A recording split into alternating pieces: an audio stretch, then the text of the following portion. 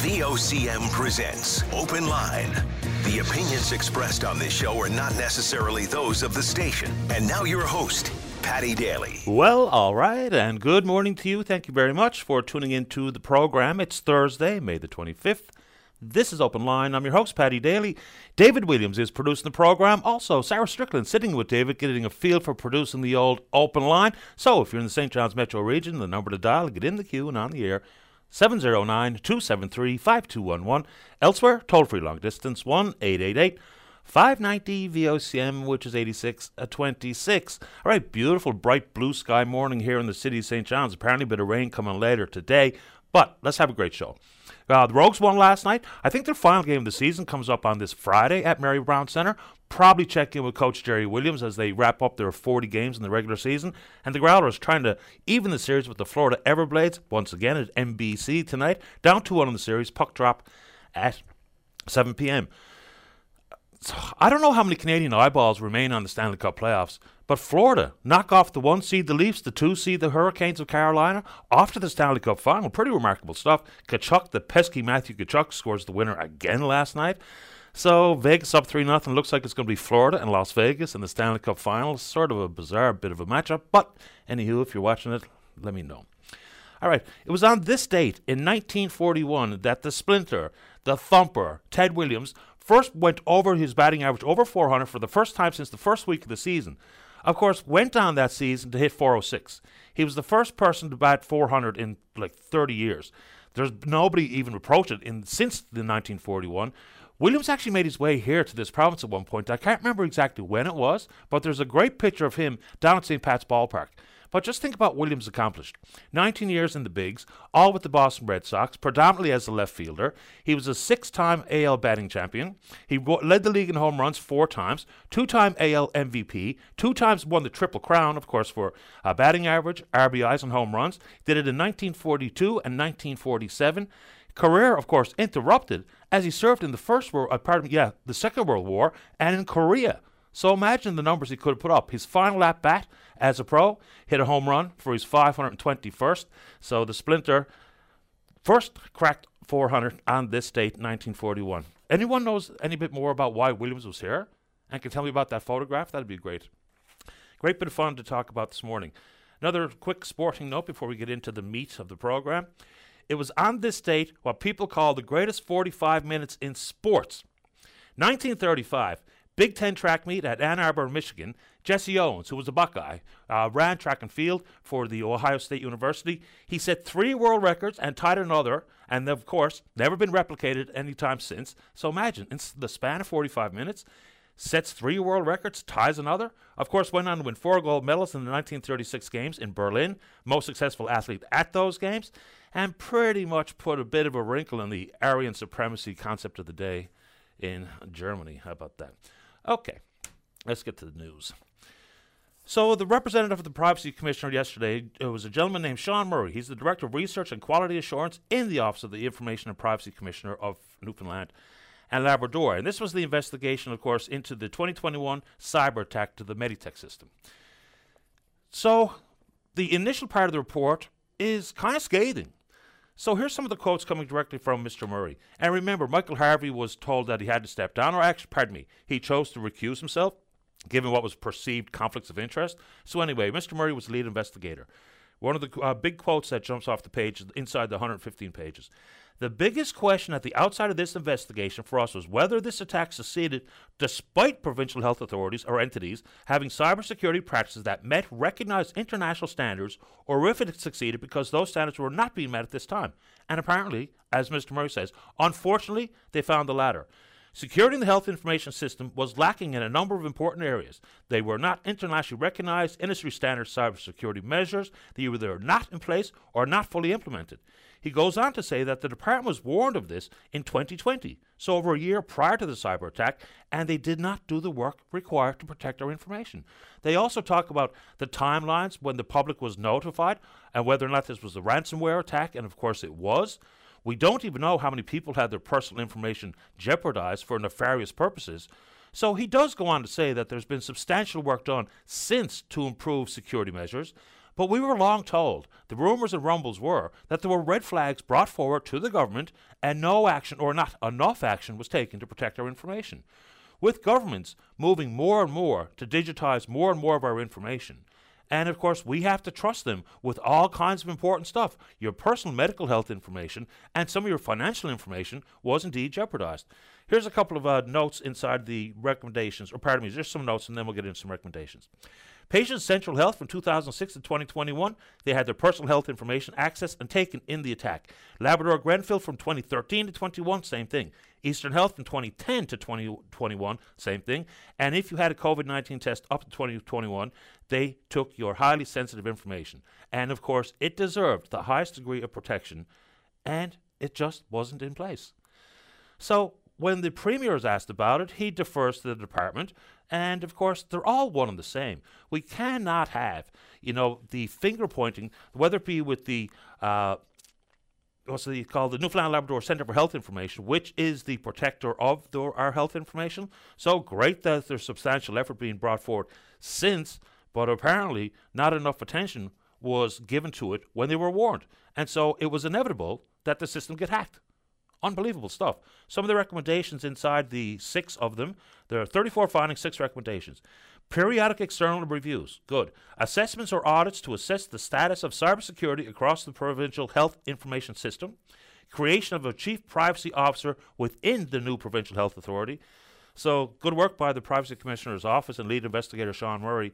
But these are things that, we should be duly frustrated to know that a full year prior to the hack, the red flags were there and not fully acted upon. So good that they've done a lot of substantial work since, but that's a very concerning piece of work done by that office if you want to talk about it, because it's important. Of course, the hackers are relentless, and they've been very successful, even with some entities who can be rest assured have done all they can to protect themselves. The Pentagon, a pipeline in the United States, some of the world's largest banking institutions, some of the world's largest hotel companies, they have fallen prey. But you wonder whether or not the situation there was, they were told that you're vulnerable and did nothing, or very little, or not enough. But apparently that's the case here. And maybe Mr. Murray, if he's available today, we can walk through that. Let's actually reach out to Sean Murray's office, see if he'd like to discuss the report in further detail, what he found, how he found it. And in the world of being scammed or someone infiltrating your cyber network, it's becoming very, very difficult because the scammers are very, very clever. Now there's warnings of artificial intelligence used to substantiate or to try to substantiate some of the claims being made by someone who calls or sends you an email. They've been able to replicate your voice, finding videos of you speaking on social media, for instance. So they talk about some of the ways to arm yourself to detect whether or not it's a fake. But for most of us, and I think probably including me, I try to be safe when I interact with anything online, especially as it pertains to my personal information. They say to look for high-resolution images, zoom in to find inconsistencies, check for asymmetry and physical abnormalities. You need some pretty significant sleuth or detective work to be able to identify some of these, but I guess we should talk about it because AI, as it improves, it'll become more and more difficult to prove that it is indeed a scam, a fake. And this one here, again, just an extension of how clever people are being. I read a story this morning where a fella in Montreal, he says that someone from his bank, which is TD, gave him a call to protect him from a scam, and in fact, they were the scammers and milked him of $13,000. It's a bit of a complicated story. So basically what they did is they said they were investigators, employees with TD Visa, and wanted to make him aware of some purchases, which he said he did not make. So I think this is the summary. They say his account was overdrawn by $13,000. So what they did is they took a cash advance on his credit card. They put it in his bank account to show that he was now made whole. But then further examination, in an effort for him to be part of the TD Visa investigation team, they said they would trace the money. And so consequently, they asked him to put that $13,000 into a Bitcoin wallet. So that should be a red flag, but I hate to criticize the man because he thought he was doing something to help his bank and maybe help more customers at TD to not fall prey. So ultimately, it was a scam. He says the bank didn't do their due diligence, gave him the warning that there was that type of activity on his credit card. So I guess like everything else, if you get a call especially when it talks about credit card information or any banking information, call the number on the back of the card. Verify that you're not being led down the garden path, but it's just unrelenting. All right, another report came out yesterday. This is also of interest and not great. So it's the Auditor General, Denise Hanrahan, talking about a performance audit of the province's food inspection and licensing program. Basically, they say both the Department of Health and Community Services and Service NL need to tighten up their game. And as it pertains to the minimum number of inspections that could and should be done between 2019 and 2021, they say that they fell short 16% of the bare minimum of inspections that had to be taking place. So you have to wonder, is this a human resources issue? Do we simply not schedule these things out very early in the year, whether it be in January or fiscal years, which for the government ends March 31st, whatever the case may be? How do we not have a tight schedule to ensure that the minimums are hit? Then she goes on to talk about, even if you have a complaint, there's no real established process for individuals or anybody else to put a complaint forward regarding whether it be inspections or licensing. I guess we should probably reach out to Denise Hanrahan for once more, a bit more detail, elaborate on what she found and some of the recommendations she's putting forward. So she says, health policies were found to be out of date.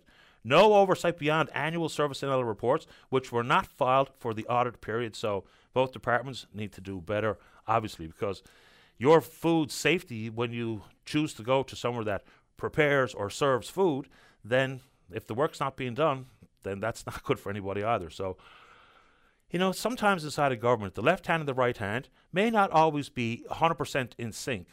But we're finding out far too often that it seems to be more the rule versus the exception. And I know that won't resonate well in the heads of senior bureaucrats and or ministers and or the eighth floor, but so be it. That's the way it works. You know, we entrust them to do a lot of good stuff for us, to manage our money properly, to protect our personal information properly, to conduct food inspections and licensing properly in a timely fashion. And apparently, based on reports that were offered yesterday, neither are happening the way they should. You want to talk about it? Let's do it. And I would like to talk to a hunter today about some of the warnings about avian flu and how to protect yourself and how you've absorbed that warning coming from various entities about the presence of avian flu, and it's here. There's been 110 identified cases already this year. So not being a hunter, I can't really chime in on it about what I feel about the warnings and whether or not I'm going to go for the birds, whether it be murres or turs or gannets or whatever the case may be. So if you're a hunter and know more about it than me, which all of you would, let's do it. All right, just a quick mention on the world of snow crab. So it's really quite encouraging to see the plant workers who, through no fault of their own, were caught in the crosshairs of the standoff between the processors and the union. Now they're back in. There's an estimated 5,000 plant workers that are going back to work in the snow crab facilities, processing facilities, of which there are 22 in the province. Apparently, the Quinlan Brothers operations out in Beta Verde, after the fire in April of 2016, the rebuild made it the largest crab processing plant in the world. Couple of questions. We don't know if they're going to hit their target. And for the Quinlan Brothers operation, there is 10,000 metric tons. We'll see. We don't know what the harvesters or the union and the ASP are talking about regarding trip limits, which has long been a concern. But what's the long-term implication for our crab in the market? Will there be a problem there in the future? Will some of the buyers see that there might be hiccups in this crab fishery in Newfoundland and Labrador again in the future, and consequently looking for more reliable sources? I don't know, but that's a worry that's being voiced inside the industry. Also, the ability to change how they set the prices.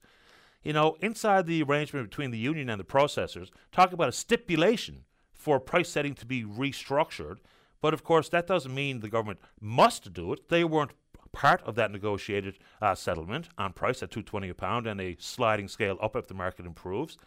But the willingness is there. But how that works, and the government goes on to say that both sides have to honor whatever agreed upon solution is in place for this time next year. And consequently, hopefully that means no more of these 6-week-ish standoffs, because it has a big problem, it presents a big problem for a ton of communities, a ton of individuals, whether it be crew members, enterprise owners, you work in a fish plant or you own a fish plant. So it's a big deal. Then there's going to be lots of questions about temporary foreign workers. In every single one of the 22 plants, there's between 45 and 125 temporary foreign workers. So the whole future of the processing sector, who's going to be taking those jobs, is going to be a long-running question. And what do you think about the CNL proposal of pot to plate? More percentage of the cash for harvesters simply to sell it to whoever they want. The starting price in and around $5 a pound. Now, of course, the harvesters have been told if this ever comes to pass, they can set their own price. So whether or not they want to cut you a deal at $4.50 or make another buck at $6 a pound, but we can take on some of that stuff if you'd like to talk about it. I think it's an interesting conversation to be had. Okay, this will not sit well in many folks' ears, but let's talk about it. Yesterday, or up until yesterday, we knew that there was a load of the 2,800 Ukrainian refugees that were unable to find jobs and, importantly for many, housing. Housing's been a crunch. So now the government, in an effort to address it, some $11 million yesterday to talk about permanent housing and jobs across the province. What they're getting into, basically, they're trying to, what Minister Burns says, I'm not sure what this means, is to unlock housing opportunities. Here's some of the numbers to consider. So about 2,800 Ukrainians have fled Ukraine based on Russia's invasion back in February 2022. 1,600 have found permanent housing and none are in special housing. But here's some of the money we're talking about. The province is offering moving allowances for Ukrainians who do find permanent housing. Okay, what's the numbers? 2,000 to those moving to leased accommodations within the Northeast Avalon, 4,000 for moves outside the St. John's area, and 6,000 to those moving to Labrador. Then they're looking for host families, which will receive $1,000 a month for up to 5 months while hosting Ukrainians in their homes. No real firm update on how many Ukrainians remain in hotel rooms. We had a call yesterday. Well, actually, the government has said there will be a 45-day max for staying in a hotel room. But, of course, exemptions and applications to extend it are inevitably going to happen and inevitably going to be granted. They're also talking about $3 million call for proposals for whatever this is. Innovative housing projects for Ukrainians, repurposing vacant property, housing repair, maintenance assistance, and co-housing initiatives. As you know, I see the social and economic upside of immigration, but it has got to be done in a steady, understood, organized manner that accommodates the needs upon their arrival.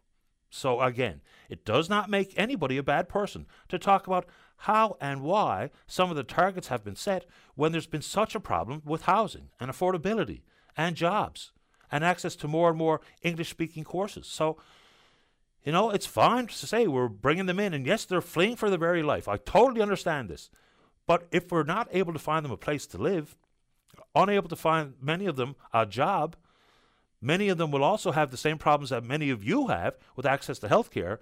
So the targets sound fine, but you don't have the infrastructure to accommodate, whether it be on the federal level or even here in the province. Immigration's good. Expanding tax base. Understanding the aging demographic. There's a societal positive impact in my personal opinion. But that more money for refugees will not sit well with some. I understand what they're trying to achieve, because even if this is something that makes you cross, and the thought is in your head that, look, coming here and getting additional supports while I go to work, and you know all the arguments made. But in fact, efforts to ensure Ukrainians get a job is actually good for the negative voices out there. We need people to be working. We need people to be standing on their own 2 feet, whether it be a refugee or anyone who's from or born and raised in this province. But I'm sure that's going to get some attention today, and we're not afraid of it. We'll take it on. How are we doing on the telephone? I haven't been watching that screen this morning. All right. Maybe that'll prompt the call. I don't know, beyond Todd Churchill yesterday, if we had any conversations regarding the access to information that the Churchill family received to show us that the government spent, and now the government defers to the department of the district, and again, you're one and the same.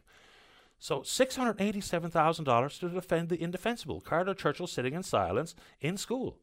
Absolutely infuriating. The Churchills themselves spent $93,000 to pursue this, all the way to the Human Rights Commission. Imagine the work that could be done with all that money. And even in the $150,000 award they were given, some $50,000 can be associated with their legal fees. The rest to be put in a trust for Carter when he becomes, I think, the age of majority at 18. But now I hear more stories from one lady, and this, again, went back to Beachy Cove Elementary, where Carter was in school and was the focus of the challenge at the Human Rights Commission, talking about her child being left behind when it comes to reading comprehension and competency in math. And she didn't really know about the grade level reading abilities. Long may the kid have been struggling, but now to be told in kind of stark terms about he's going to fall through the cracks in full. Well, when we send our children to school, we really need the school to not only keep us informed as to their progress, but to ensure that children don't fall behind. Now, there's always going to be some kids who are unable to keep up with the workload and or for the reading comprehension issues and or competency in mathematics, but we can't have kids in a grade 6 classroom operating at grade 3 capacity. You know, the whole concept of you can't fail any longer, I know why they do it, but we're basically setting some children up for failure. If you're not prepared to move to grade 6 from grade 5, it's better for the child, even if it comes with people say, oh, he failed. This is his second go around in grade 6 or grade 5 or grade 4. Well, at the end of their K-12 experience, they'll come out better than if we just advance them when they don't belong in a grade 6 classroom because they don't have the competency or reading comprehension to satisfy it. So these things, I get how we're trying to modernize education. And I understand some of because when I was in school, we knew who failed.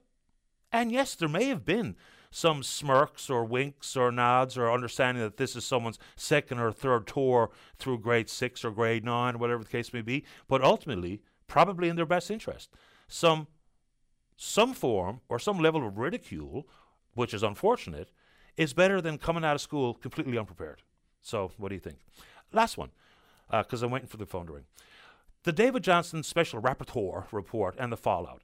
So we can talk about the shortcomings in the intelligence agency, what have you, but when the government offers the leaders of all political parties in the House of Commons to get a required security clearance for access to intelligence briefings and the raw intelligence, Jagmeet Singh is taking the government up on it, but both Bloc leader Blanchette and CPC leader Polyev won't do it, and their answers are nonsense. They're saying that they don't think that David Johnston is the person to tell them what should or should not be redacted or what should or should not be seen. But that's not the issue.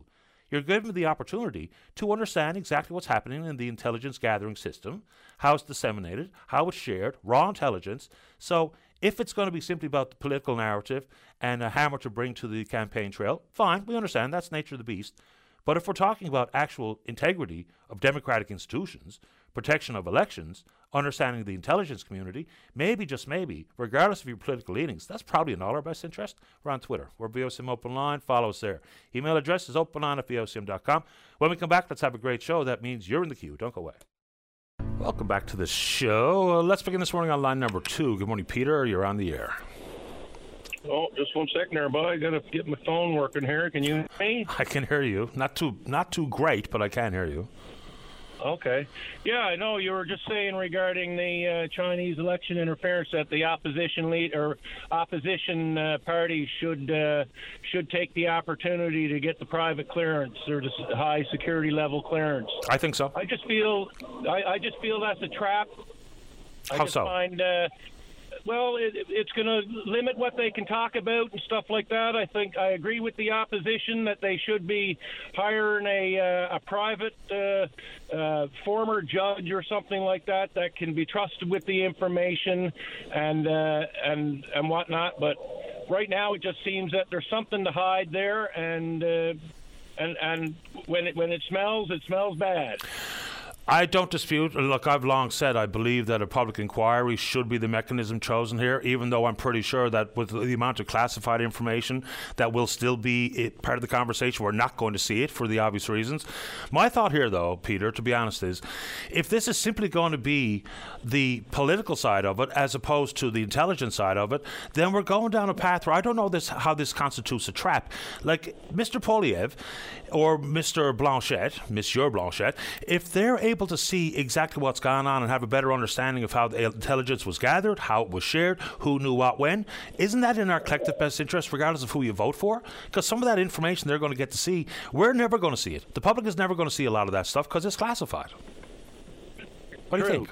I agree. So, but why not hold the public inquiry then? I'm all in favor for that. I've said it since the very, very beginning. I think that even if we don't get what we think we should get in a public inquiry, it's the best mechanism for the public to have any faith in whatever the government has done, what the intelligence community has done, and the who knew what when. But apparently, I just think it's a mistake to not take that security clearance. If that takes away some of their campaign armor, then that's really in their best interest, not in Canadians' best interest. That's what I think. Right, and this special repertoire, as far as I'm concerned, if Mr. Johnson had any integrity about him, he should have recused himself.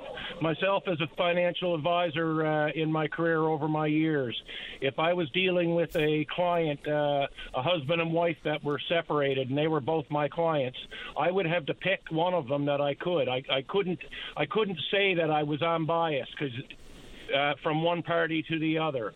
So I just don't think that he's the right man for the job, to be honest with you, with his history and the donations and everything else. It's unfortunate, but it is what it is, I guess, when we're operating under the government system that we have.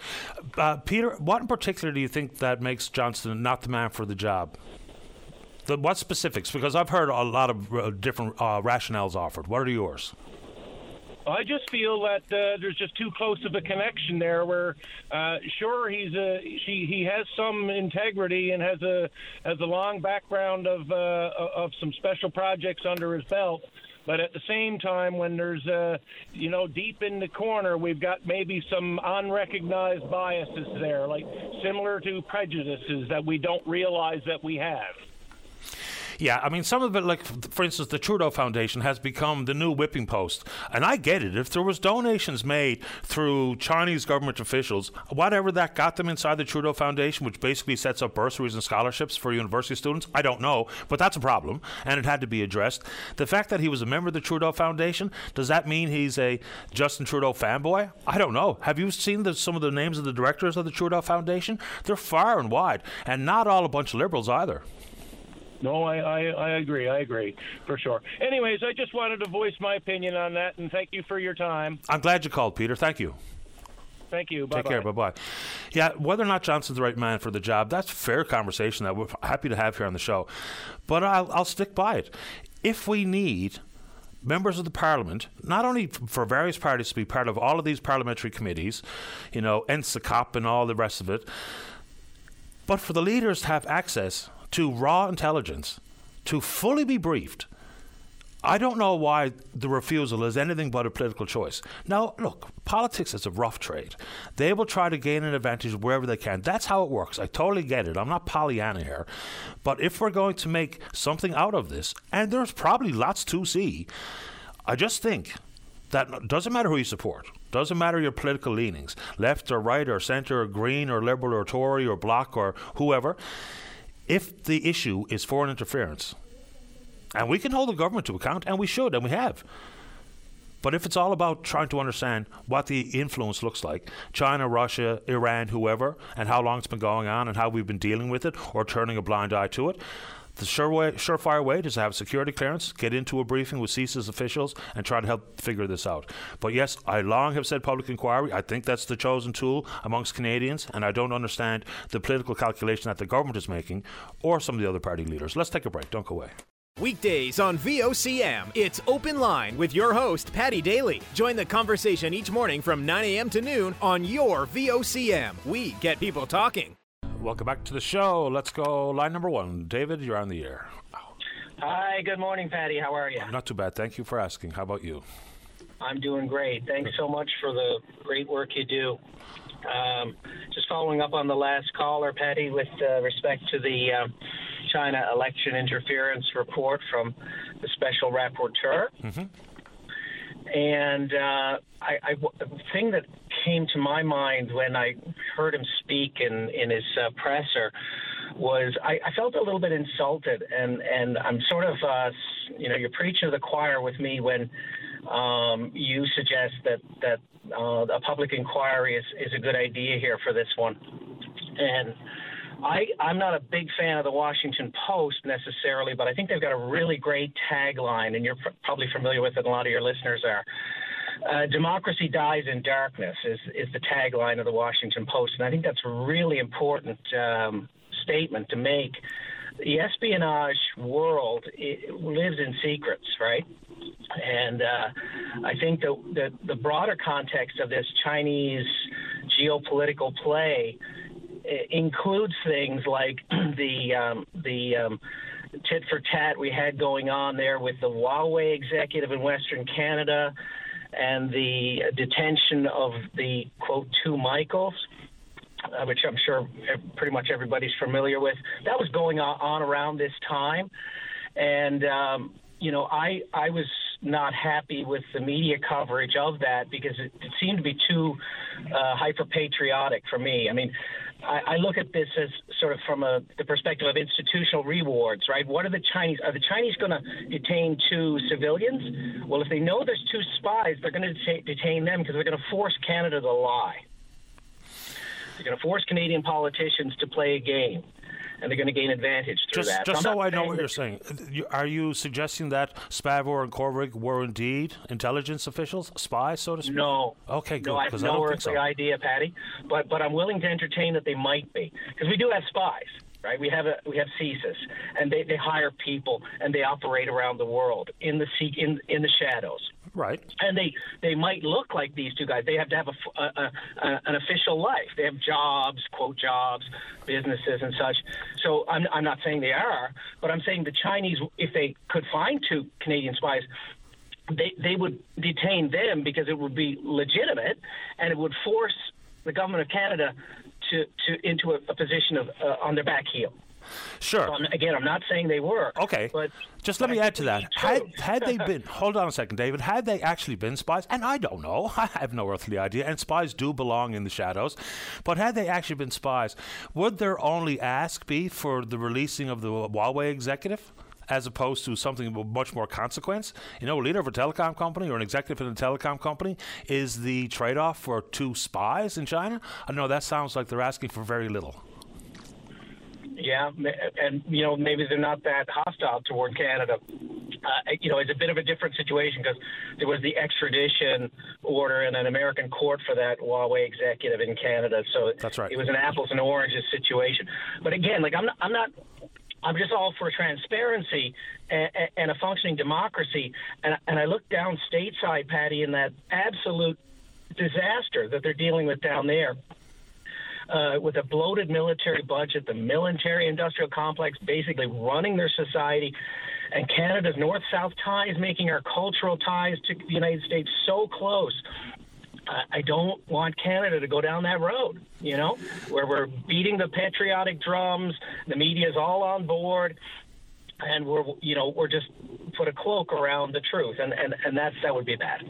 David, I think the public inquiry would be a political calculation that would be better for government versus what they're choosing to do. Do you think that we'd actually glean much more information than we already have in the public realm through a public inquiry? Because the vast majority of the documentation that would be evaluated or analysed will remain classified. Most of that inquiry would probably take place in camera, but I think it's the right thing to do, because if we learn even one more thing, then that's something that I think is important for Canadians. But I'm not so sure we would, even though I think it's the right idea. What do you think? Well, Patty, that's a good point, and here's where it could be nefarious, right? If what Johnston has seen is too hot to touch, if that's the reason for the real reason for not having a public inquiry, then we really have a problem on our hands, right? Yeah. Anyway, that's my 2 cents on it. I don't know much about it, but I look at it from the perspective of institutional rewards. What are the Chinese trying to gain here? What are we trying to gain? And the truth should come out. We have a right in a democracy to understand what our elected officials are doing, and that our elections are fair and free. And so that's a big thing, right? So yeah, I'm with you on the public inquiry, and very disturbed by this report of the special rapporteur. Yeah, so we know the Prime Minister was briefed 6 times. We don't know what was in those briefings, and I don't think we ever will know the specifics. We do know that inside the 11 candidates, 7 were Liberals, 4 were Conservatives, which I don't think was confirmed until very recently. We now are told, whether or not people want to believe it, that the issues surrounding Han Dong and his conversations with the Chinese consulate regarding Michael Spavor and Michael Corvig did not happen the way it was reported. So there's a bit of additional info that's in front of us. I don't even know what type of questions I would even ask at a public inquiry at this stage, not knowing what I could or could not be made privy to. But this is going to dog the political conversation here.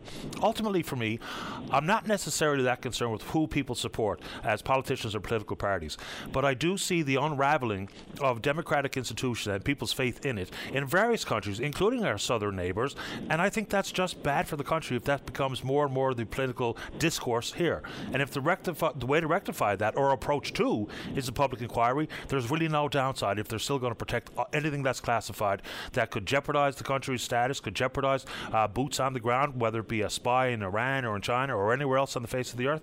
So it's an interesting and complicated conversation, but one that must be had. And David, sure appreciate your time. Final thoughts to you before we say goodbye.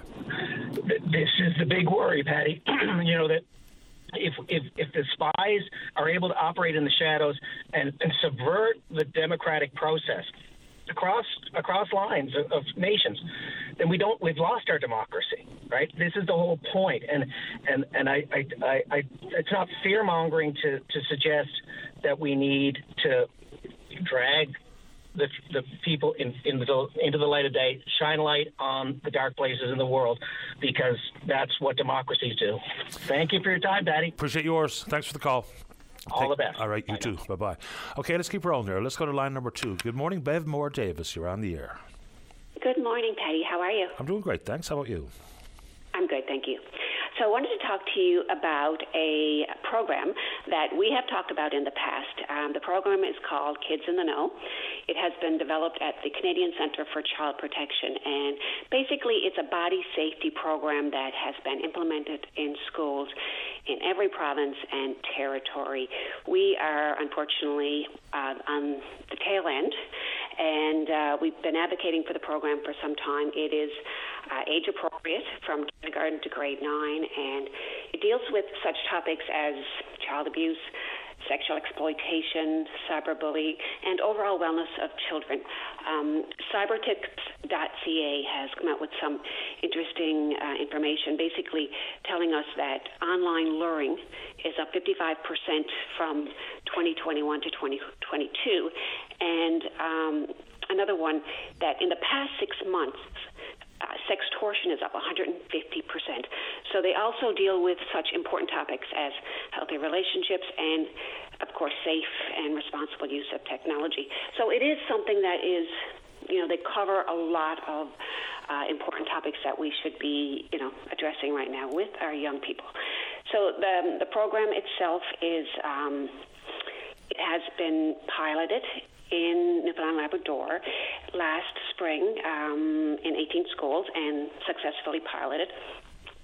But what we're doing now, because we've been pushing for this program for so long, and with September, quickly approaching, we are pushing to ensure that it is implemented province-wide. Every school, every classroom, every child has access to this education, this vitally important education. A couple of questions. So when we use numbers like 55% or 55% increase in online luring, 150% increase in sextortion, that's probably mild numbers, given the fact that not every instance gets reported. So that's probably just scraping the surface here, and it should be absolutely concerning. Just let me ask about what age appropriate means, because there's a lot of conversations about the age with which we should be arming children with information on a variety of fronts. Life and death, birds and bees, sexual education, protecting yourself with this check all the boxes, kids in the know. What does age appropriate mean in this instance? Well, if you start with the younger children, like a lot of parents will often ask, when do I start having those conversations? For, children that are learning about their bodies, I can't stress the importance of using the proper terminology. Around Christmas time, I had somebody reach out to me from Labrador.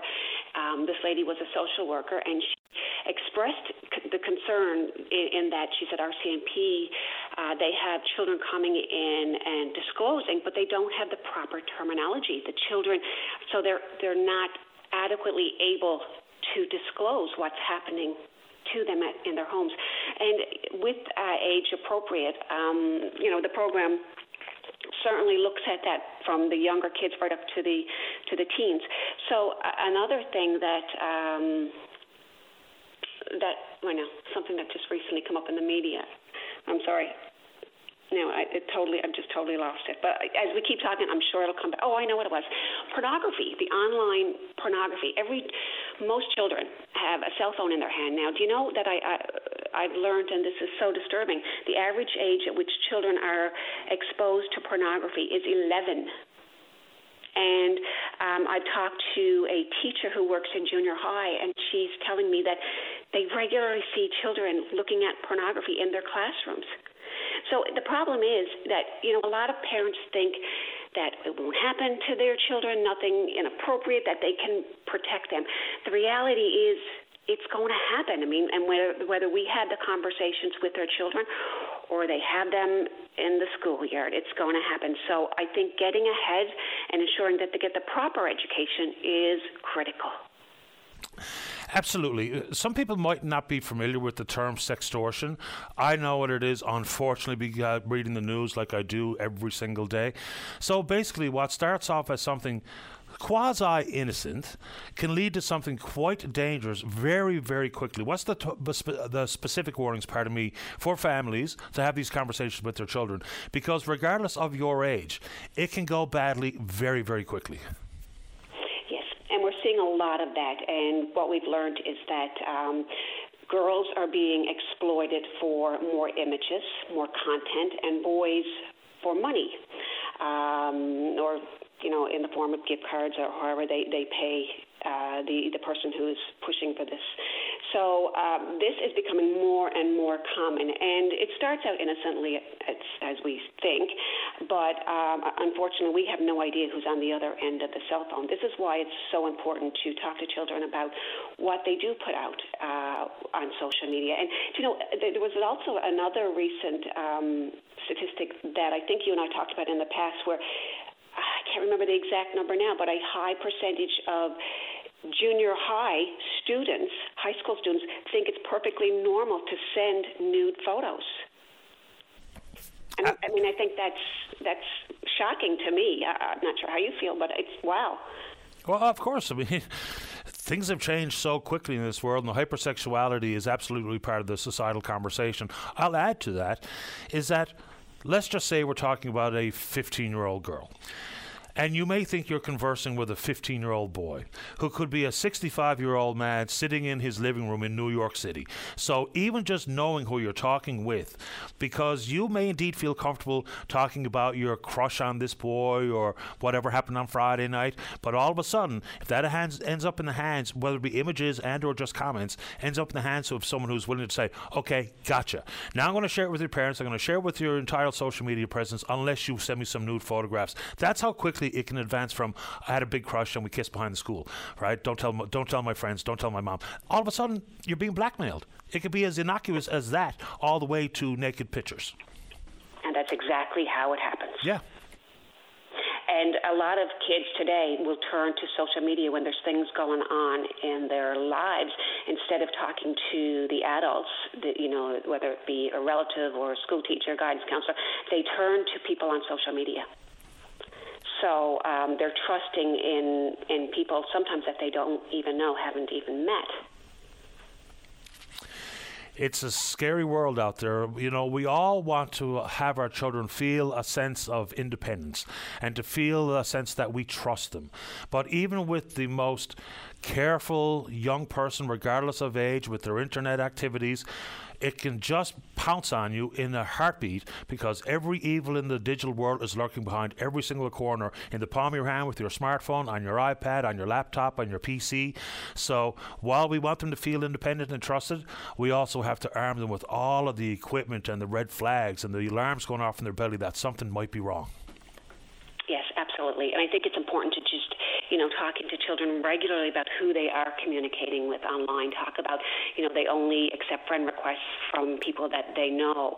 And parents should try and maintain control over the cell phone. And I often hear about, the conversations about taking cell phones in schools and parents not wanting to make that decision, leaving it to the teachers. And, if the parent can't control, but they expect the teachers to be able to control the cell phone. Like it's just becoming such a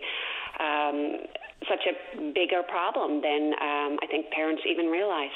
And I think you have to start out, when a child gets a phone, you want to maintain some level of control right from the very beginning.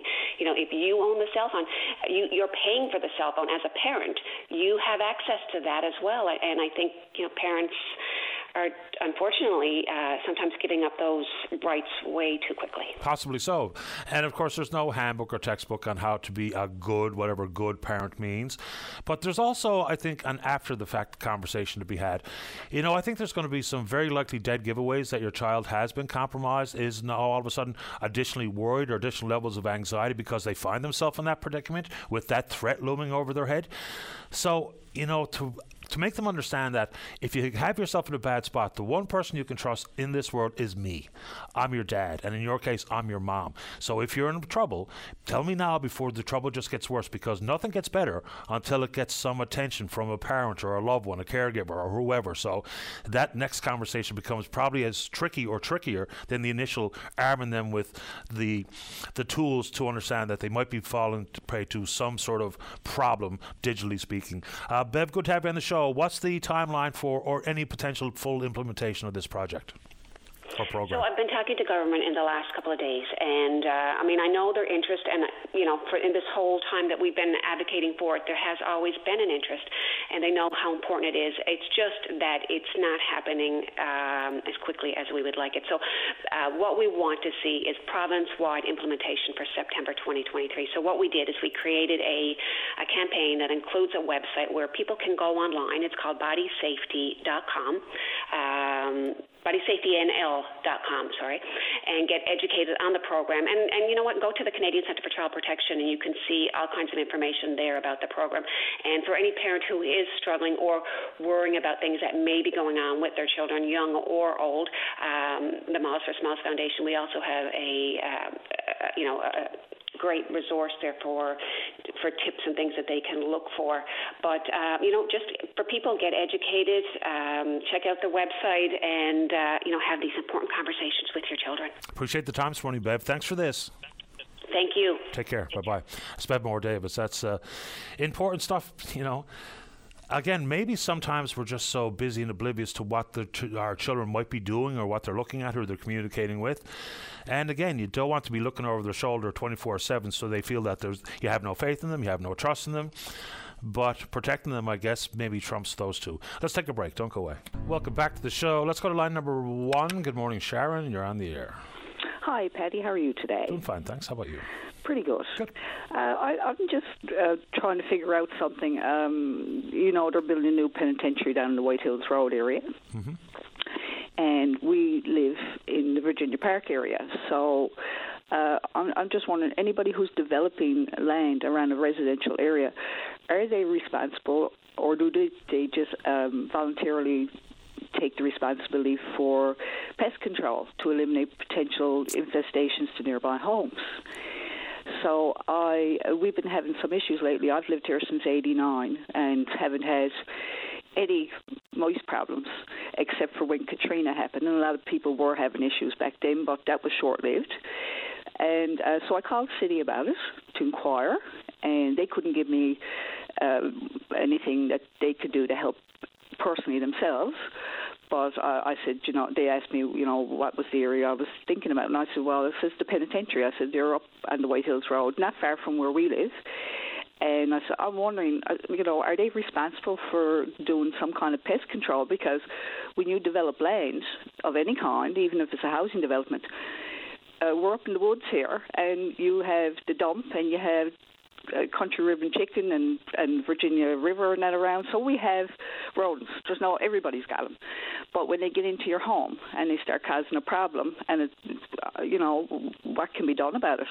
So they basically told me that because the penitentiary was a provincial thing, I had to call the Confederation building. So, I left messages and I called. I just couldn't get in touch with anybody. So I'm just wondering if you would have any idea about this. Not particularly. It's an excellent question, Sharon, because I know back in the days when we lived in Jasper National Park in Alberta, when there was any of that type of work being done, not necessarily about rodents, because Alberta pretends that there's no rats in the province, but with mice and whatnot, there were controls put in place. And even if it was other biodiversity, other wildlife or other species, there was monitors on site to deal with exactly that. Is that something here? I don't think so. Maybe that's a national park type of thing, right. But that's a really good question that you asked, because the reason that we see so many rodents into our neighbourhoods now is because of the amount of development that's happening. And your concern is one that I have when they go to do whatever they're going to do at Ballyhaley as well, because I don't live too far from there. So that thing crossed my mind a couple of days ago as I drove by. So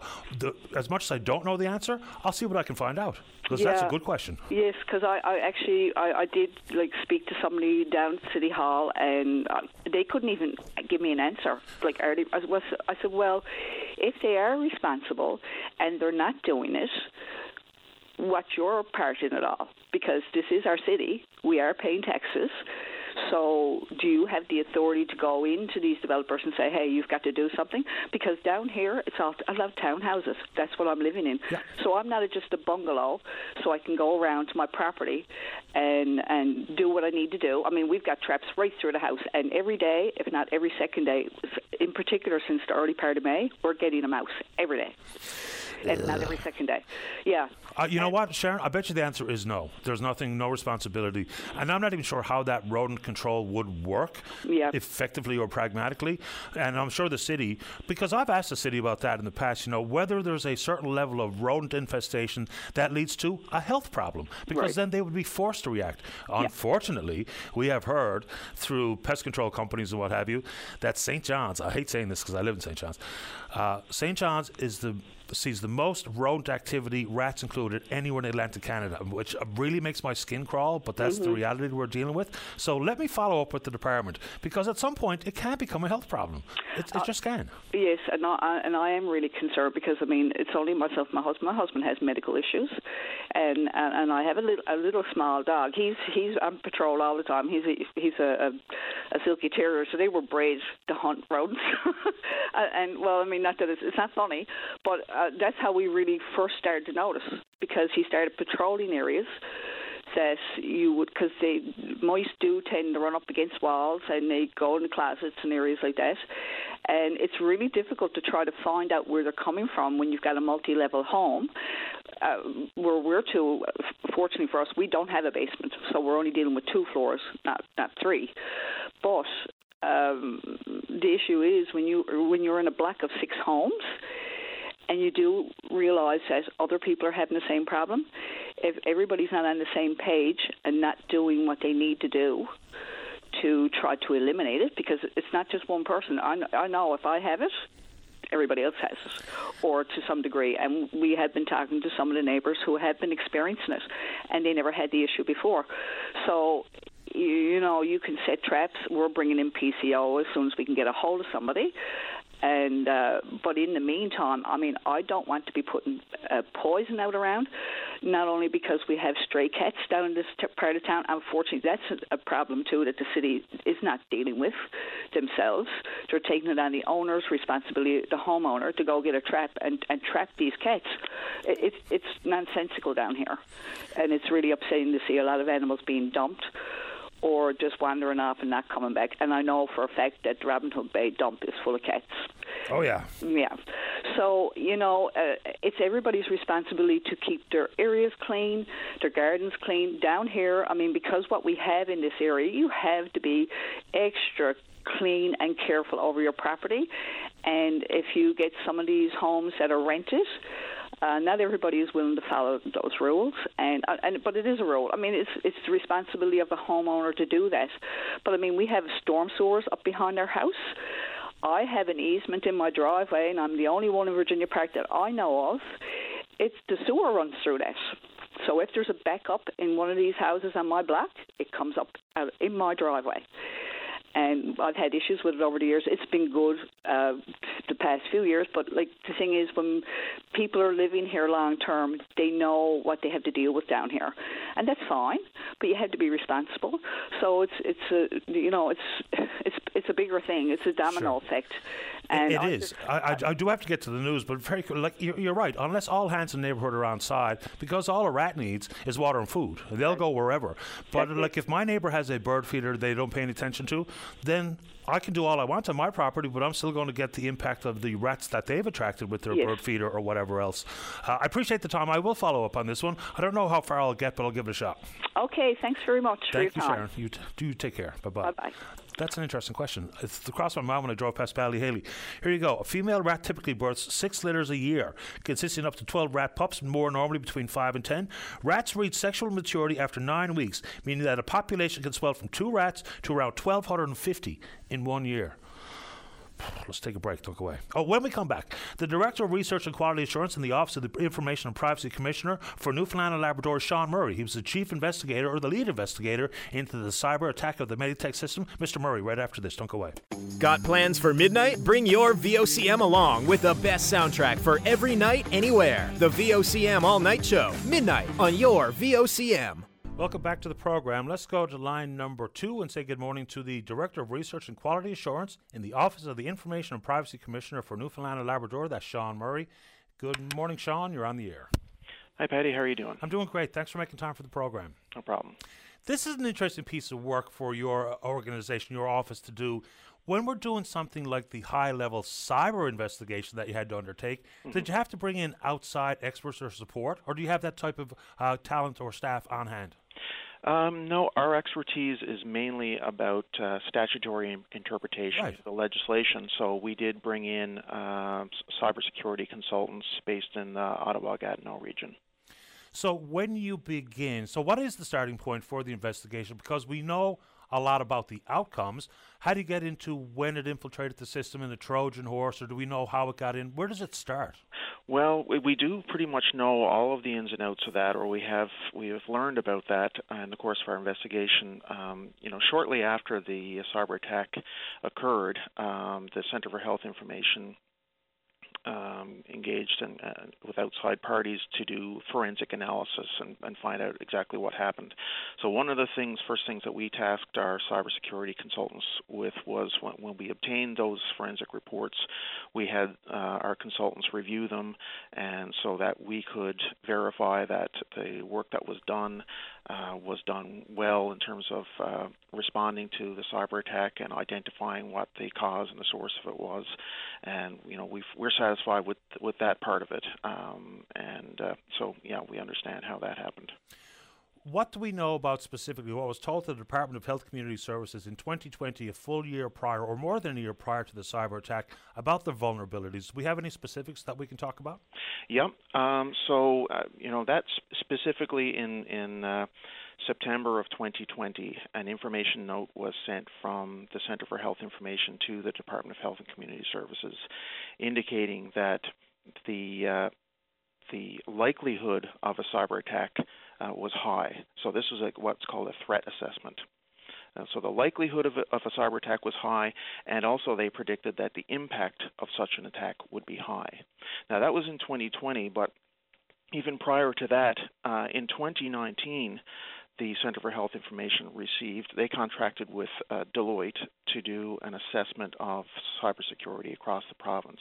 Because in 2017, the Minister had directed the Centre for Health Information to take over information security and information technology for all of the regional health authorities across the province. And so in preparing for that, the Centre asked Deloitte to do this assessment. So the Deloitte assessment indicated that there were a number of cybersecurity vulnerabilities across the health system, and they provided a roadmap and basically said, here's a bunch of things you need to do to rectify this. And between 2019 and the date of the cyber attack, certainly inadequate progress was made on those things. Not all of the projects were tackled. and the ones they did take on were done to a low rate of completion. So that was our cybersecurity consultants were able to review those documents and make sure we understood what was being said, and that was our conclusion. Can you help us elaborate on what you're defining as inadequate? Well, cybersecurity experts will, list, a number of standard features you need in a information system to ensure that it's protected against cyber attacks. And so this is what the Deloitte report would have, the Deloitte assessment would have, reviewed to see, reviewing to see whether they had all the different ingredients that are needed for that security. And they found that they were not in place or were inadequately in place. Let's talk about the concerns that your office has with the timeliness of public notification. Right. Well, I mean, there's two there mainly. One is that at the outset of when the cyber attack was first being announced to the public, there was some back and forth between the department, which kind of took the lead, I guess, on communicating with the public, Department of Health and Community Services. There was some, back and forth between them and the media about whether the information had simply been accessed by the cyber attackers or was taken or stolen by the cyber attackers. And there was a reluctance, I think, to admit that the information had in fact been taken. For certainly in the early days of the announcement, they were sort of relying on the word accessed, and even when they did eventually, after a number of days, sort of admit that it had been stolen, they didn't do it initially in the public briefings. It was sort of separate media interviews that were sort of where it was sort of admitted on a Friday kind of thing, and it didn't really get incorporated into the messaging for a while after that. But that's a small part of it. But the bigger part of it, I think, was that it took, roughly 500 days for them to even acknowledge that this was a ransomware attack. And, as part of our investigation, we asked them in January of 2023, excuse me, why the delay? Why would they not want to disclose that fact that it was a ransomware attack? And when we got their response in April of 2023, last month, they simply said, "Oh, well, we just disclosed that fact in March of 2023, last month." And we said, well, and obviously our question was, why did you wait from October 2021 until 2023 to explain that to the public? And they didn't answer that question. And unfortunately, that was the case with some of our questions in this investigation, that they simply either didn't answer or provided sort of, inadequate answers like that one. What do you think the significance is as to whether or not, in the timeliness, when the public was told that it was indeed a ransomware attack? Right. Well, I mean, for one, it's a requirement under our statutes, under our laws, the Personal Health Information Act and the Access to Information Protection or Privacy Act, to notify affected individuals of a privacy breach at the first reasonable opportunity. And when you do notify people, you have to tell them the relevant information so that they can assess their risks and take, whatever measures they feel are appropriate. For example, the health authorities have very appropriately offered credit monitoring services through Equifax to anyone who is concerned and wishes to avail of that. So you can contact Eastern Health or one of the other health authorities and find out the contact information to get set up for that if you haven't already done so. Is part of the work, considering post-attack, about, red flags were not dealt with in an adequate fashion. Mm-hmm. Now, you do point out that there's been substantial effort, significantly enhanced protections for cybersecurity. Mm-hmm. The people that you brought in to aid in this investigation, what's their level of comfort of where we are now? I think pretty good, but it was certainly emphasized that this is an ongoing project, and partly it's also resources. Like for example, like when you're part of cybersecurity is like an ongoing monitoring situation too as well. So you're not sort of missing those alerts that are popping up. That you've got qualified people that can assess when you've got an alert and what to do with it and what it means and what action is required and things like that. So you have to have the appropriate resources in place and knowledgeable people. And so, yeah, I mean, a lot of good work has been done. They have sort of a roadmap, a set of projects that they're working through. They've gotten a more recent assessment done by an outside consultant called Gartner that has given them sort of further refined the next steps they should be taking to enhance cybersecurity for the province. So one of our recommendations was that they fully fund those projects and ensure that they're completed within the time frame of their plan. Inside the 200 gigabytes of data that, as it says in the news story, paralyzed the province's health system, you do go on to say that the number of people that have their information compromised, we may never know. Yep. Is it safe to assume that in the various, Central Health from 2006 and Grenfell, Labrador Grenfell 13, Eastern Health 2010, is it safe to assume that every single person's piece of personal information, medically speaking, has been compromised? No. Even though personal information or personal health information of our estimation is the vast majority of the population of the province has been taken, it doesn't mean that all of their information has been taken. So in a lot of cases, we're talking about registration information. So they would have things like, name and address and some of the basic, information that you would give at registration. There was a network drive at Eastern Health that was also, information was also taken. And that's sort of a broader array of information that could contain personal health. That definitely did contain some personal health information as well, but it was really varied, but it wouldn't be everyone's. I don't know how long maybe government's had a chance to absorb your 34 findings and 6 recommendations, but what kind of commitment have we heard already from government about full implementation of the 6 recommendations, all of which make a ton of sense to me? Yeah, I haven't. I can't say that I've attended any of the scrums of the ministers that have responded or anything like that. So I'm not sure what their responses are to date, but they are required to respond within 2 weeks of the issuance of our report to the recommendations. So we're looking forward to that. Appreciate your time this morning and the work that your office does. Thank you, Sean. You're welcome. Take good care. Okay, bye-bye. All right, bye-bye. Sean Murray, Director of Research and Quality Assurance with the Office of Information and Privacy Commissioner. Let's go to 6 before we go to the break. Joanne, you're on the air. Hi, Joanne. Hello. Hello. Yes. Yes, I just wanted to inform that there's a baby calf moose here on side the highway going towards Portabass. Don't seem like it has any mother. Would people be advised and watch out for this little calf? So how close to Portabass is this moose on this calf on the side of the highway? Before you get to the Starlight. Okay, and obviously would be particularly skittish, so be very, very aware as you drive through that area. I appreciate the warning, Joanne. Yes. Okay, then. Thanks for calling. Okay, thank you. Bye-bye. You're welcome. Yeah, we're always going to be aware of moose, but those calves, especially if orphaned, might be particularly antsy, so watch your bobber in that area. Let's take a break. Thankfully, there's someone who picked up on the Ted Williams commentary off the top. Fred's there to talk about the Ted Williams visit to the province back in 1985. I've been since shared a couple of terrific pictures. Then we're going to talk about Pot the Plate with the snow crab. Don't go away. Welcome back to the show. Let's go to line number 3. Good morning, Fred. You're on the air. Oh, hi, Patty. How you doing? Couldn't be better. How about you? Not bad, boy. Good. I got a bit of a cold, so bear with me. Hang tough.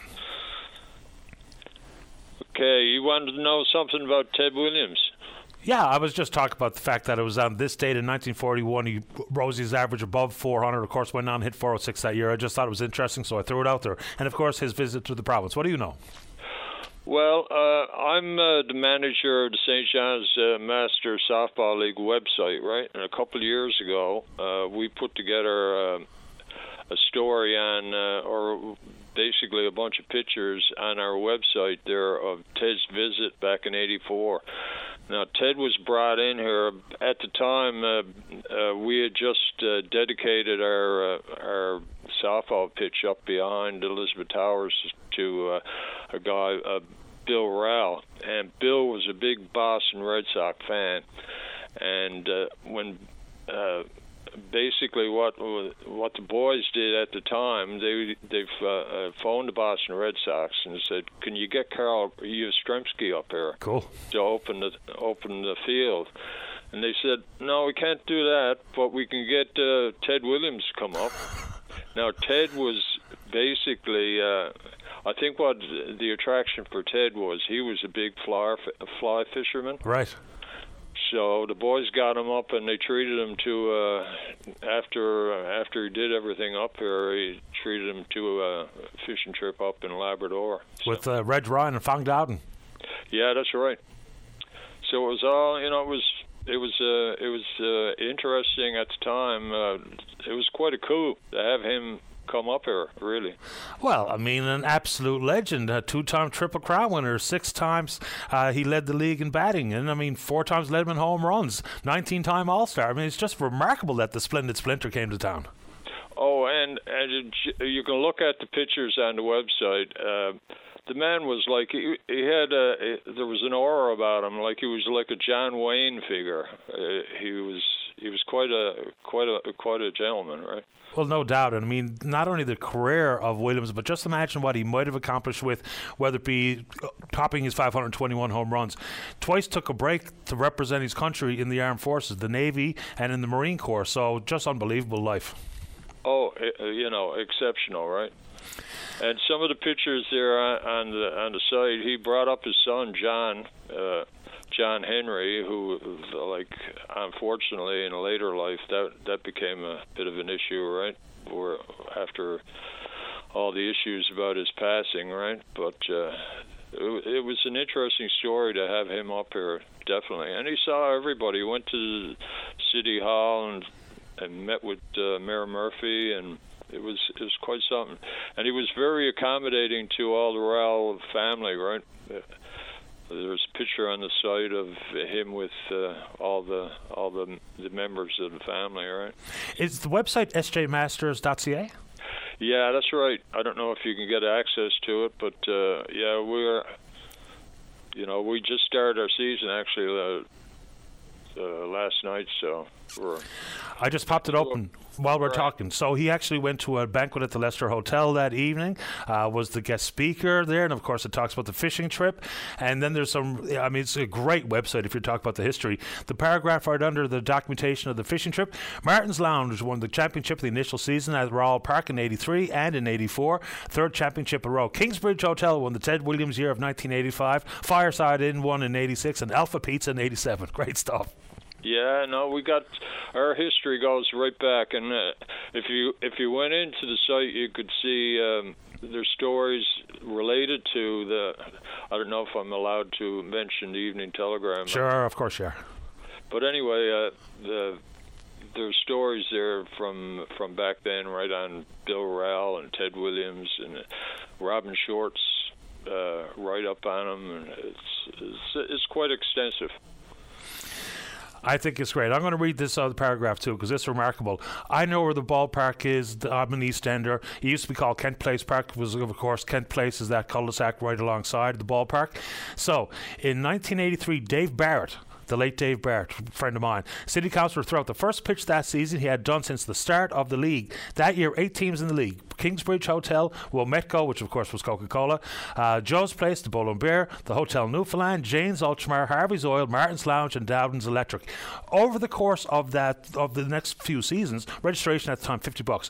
During that season, 3 rookies from the Edmonton Oilers, Paul Coffey, Kevin Lowe, and Mark Messier, were in attendance at a game. Messier threw out the first pitch while Lowe and Coffey entertained in the field. That's cool.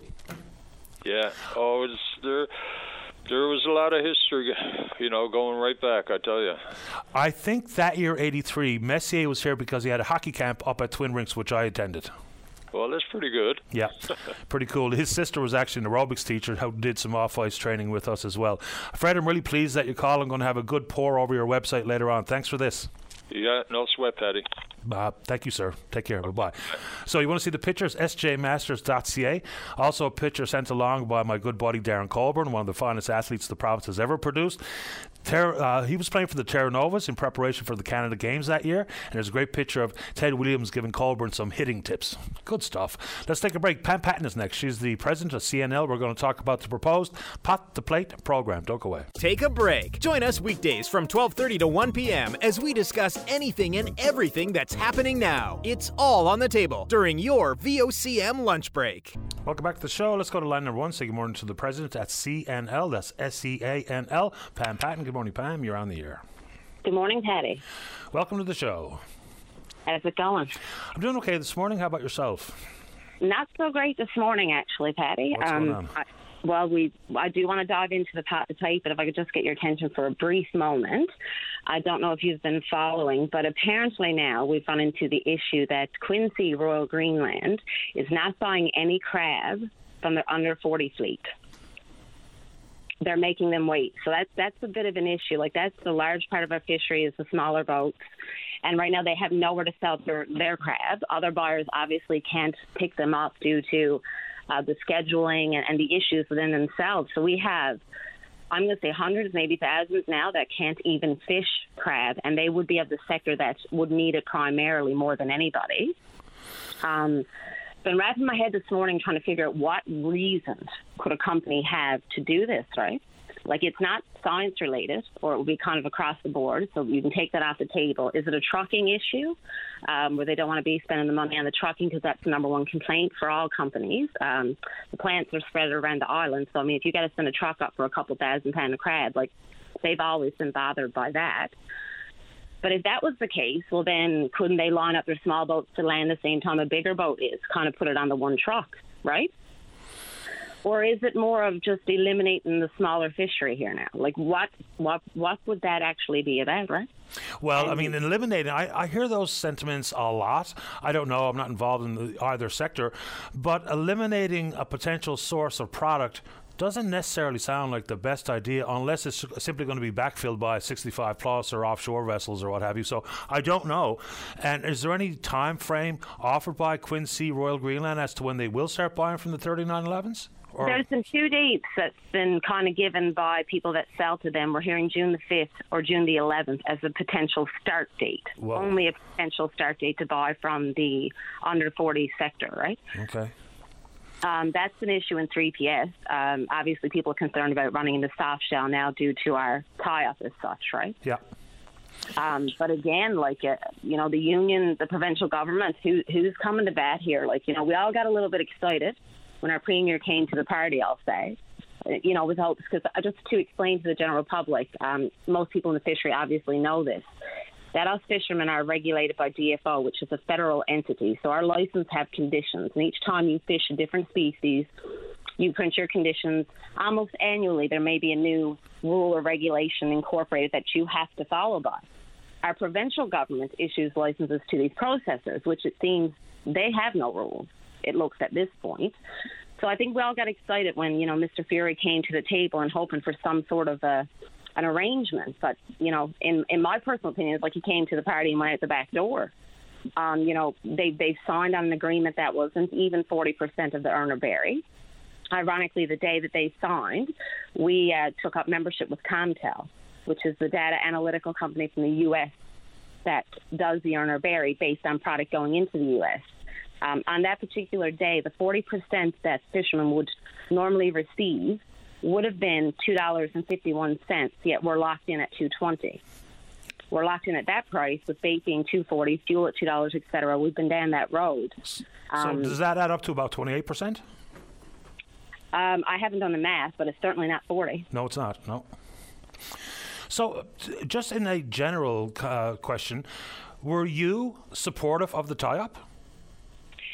So it's mixed emotion for me because, again, I'm small. I'm not going to catch my crab due to having lobsters going here now in Burgeo, but the price, honestly, I wouldn't make anything, right?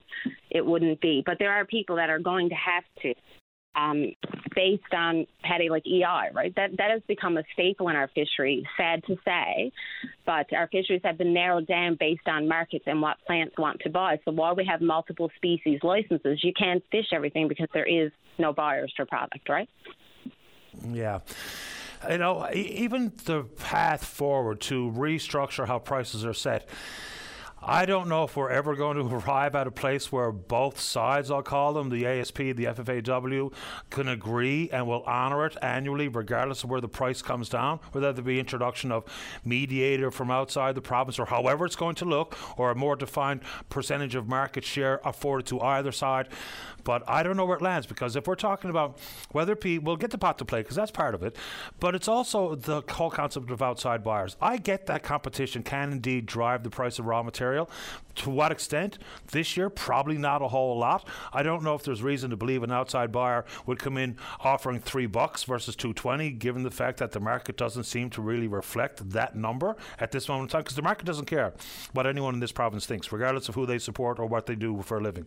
So I don't know how it moves forward. So if you had your druthers and a seat at that table, how does the price setting structure or infrastructure change?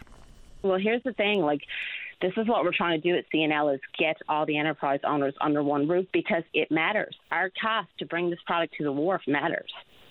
And in any business, Patty, if you were going to make picnic tables and you're going to sell it, you're going to make sure your materials to build the table are covered. And then obviously you're going to want to make money for your time. It's any business, but nobody listens to us. We have union representation who doesn't communicate with us. Market prices have nothing to do with the cost to bring it to the table, and nothing can survive like that. But how can that be incorporated? That's an interesting thought, and I've heard Greg Purdy speak to that as well. Because when you set the market price for whatever, a widget, a doodad, or some snow crab, people are only going to pay what they want to pay. So how that cost was absorbed by, whether it be the manufacturing plant and or the car automatic manufacturing plant or the fish harvester, how do you incorporate operating costs into end price? Because I'll only pay what I want to pay. If it's too much, I won't buy it. Well, exactly, but I guess that works for anything that's out there to buy, right? And anyone making anything would definitely have to consider their cost of operation or producing a product or making a product or whatever, right? But I mean, even at this point with inflation and cost of living or the cost of gas, or, if there was any subsidy right now, and one of the things that bait being $2.40 is the minimum I'm hearing upwards of $2.85 for squid, that we're bringing in from another country, right? Like for bait, a couple of years ago when squid was really big up central, they said it wasn't that good since the 80s. I mean, plants had stopped buying it. And I think the high price was 80 cents to fishermen, yet the next year we're coming back, we're paying over double for bait. So, maybe if we went back to bait sheds on the island, fishermen operated, where we caught our own bait and found a way to, even subsidize ourselves, really. Because, that would help. Like, if the markets are down, then, okay, we have to take that. But, again, having some sort of offset makes all the difference. That makes sense to me. I mean, trying to reduce input costs is a tool that you should have available to you, as opposed to the ultimate cost of whether it be with fuel and crew and comp and anything else that might be on the table. Let's get the pot to plate, though, before we do run out of time here this morning. Just describe in Cole's notes form exactly what you're proposing. So pot to plate is something that it's really just an idea, and we're offering to help. It's just to, put the general public in communications with fisher people so they can buy product directly from the wharf, fresh, with higher price than the fishermen are getting, obviously, but cheaper than they would ever get it on the market or in the local stores, right? Okay, and the suggested price would be at $5 a pound, and harvesters will leave it up to themselves what they would want to charge, whether it be directly to a restaurant or an individual, however they're going to sell it. What percentage of the catch are you suggesting should be available for this type of program? Well, that would depend on the harvester themselves. Like a lot of small inshore, they can't part with product because they need EI. Now, obviously, EI is something that maybe you could figure out over time, but we don't have time to educate people on how to do that. So they would have to consider, obviously, what earnings they need for EI and what they can spare. But I know for myself, if I do get at mine, obviously, even £500 for me, local, at $5 versus $2.20. I mean, $2.20, I think it's $1,100. At $5 is $2,500. I mean, that's my bait paid for and a portion of my fuel. So the £500 off of my 4,400 pound quota. So it makes a difference, but it's going to come back to the individual on who can or who would want to participate, right? What is I think I know the answer to this one, but I'll ask it for the listener. What's the current state of your ability to sell direct, not to the processor, but right to the restaurant, right to an individual? What are you allowed to do by legislation right now? The restrictions are not on us. The restrictions actually fall onto the restaurant, and I think it will be the same as like a grocery store. I think they're limited to £300 per week of product. But again, it's not going to be on the fisherman if somebody lies and comes and buys it under their personal name. I wouldn't suggest that, but that's they know the rules. They know what they have to abide by. Okay, and I guess I'll put that to a restaurateur. Anything else you want to talk about while we have you this morning, Pam? No, I think we've covered the bases. I will tell you, though, that I just ordered crabs through Pot to Plate for myself. Sounds silly, right? But we're not doing it yet. So I was really looking forward to a meal, so I have £30 for my supper. Good to be like you. Oh, perfect. Thank you. Take care. You too, bye. All right, Pam Patton. She's the president at CNL. It is in some form, a very complicated industry. Some might even say a bit convoluted. But when you have two distinct different levels of government involved, the DFO and the province, and she makes an interesting point, and she's absolutely right. The harvesters, they get their licensing and oversight and monitoring from DFO. The processing sector, licenses are granted and approved, sales and otherwise, by the province. With those distinct disconnects, you're long going to have some problems that are going to be difficult to solve. It's all bad enough if you're trying to solve the oversight of one level of government. Incorporate two different levels? Yeah. Let's take a break. When we come back, Wayne's got an issue trying to find a wheelchair. Don't go away. Welcome back to the show. Let's go to line number 4. Good morning, Wayne. You're on the air. Yes, good morning, Pat. My name is Wayne Harris. I had my leg amputated the 2nd of May, and the only thing is holding me up for going home right now is a wheelchair. My wife and myself were on the phone all day yesterday, phoning everybody that we knew that we could contact or to try to find out if I could get a wheelchair to be able to get it at this hospital where I'm doing Placentia. We're not having no luck, so a friend of mine last night gave me your number to phone you and see if you can help out. So you just need a wheelchair for your visit to the hospital? No, you need a wheelchair, period. I need a wheelchair if it's just a loaner until I can afford to get one, to get from the hospital to be able to go home. Okay, I just want to make 100% sure I know where we are. Are you at home now or in the hospital? I'm in the hospital right now. Okay. And the hospital or public health is unable to provide a wheelchair so you can get home? I can't get no satisfaction.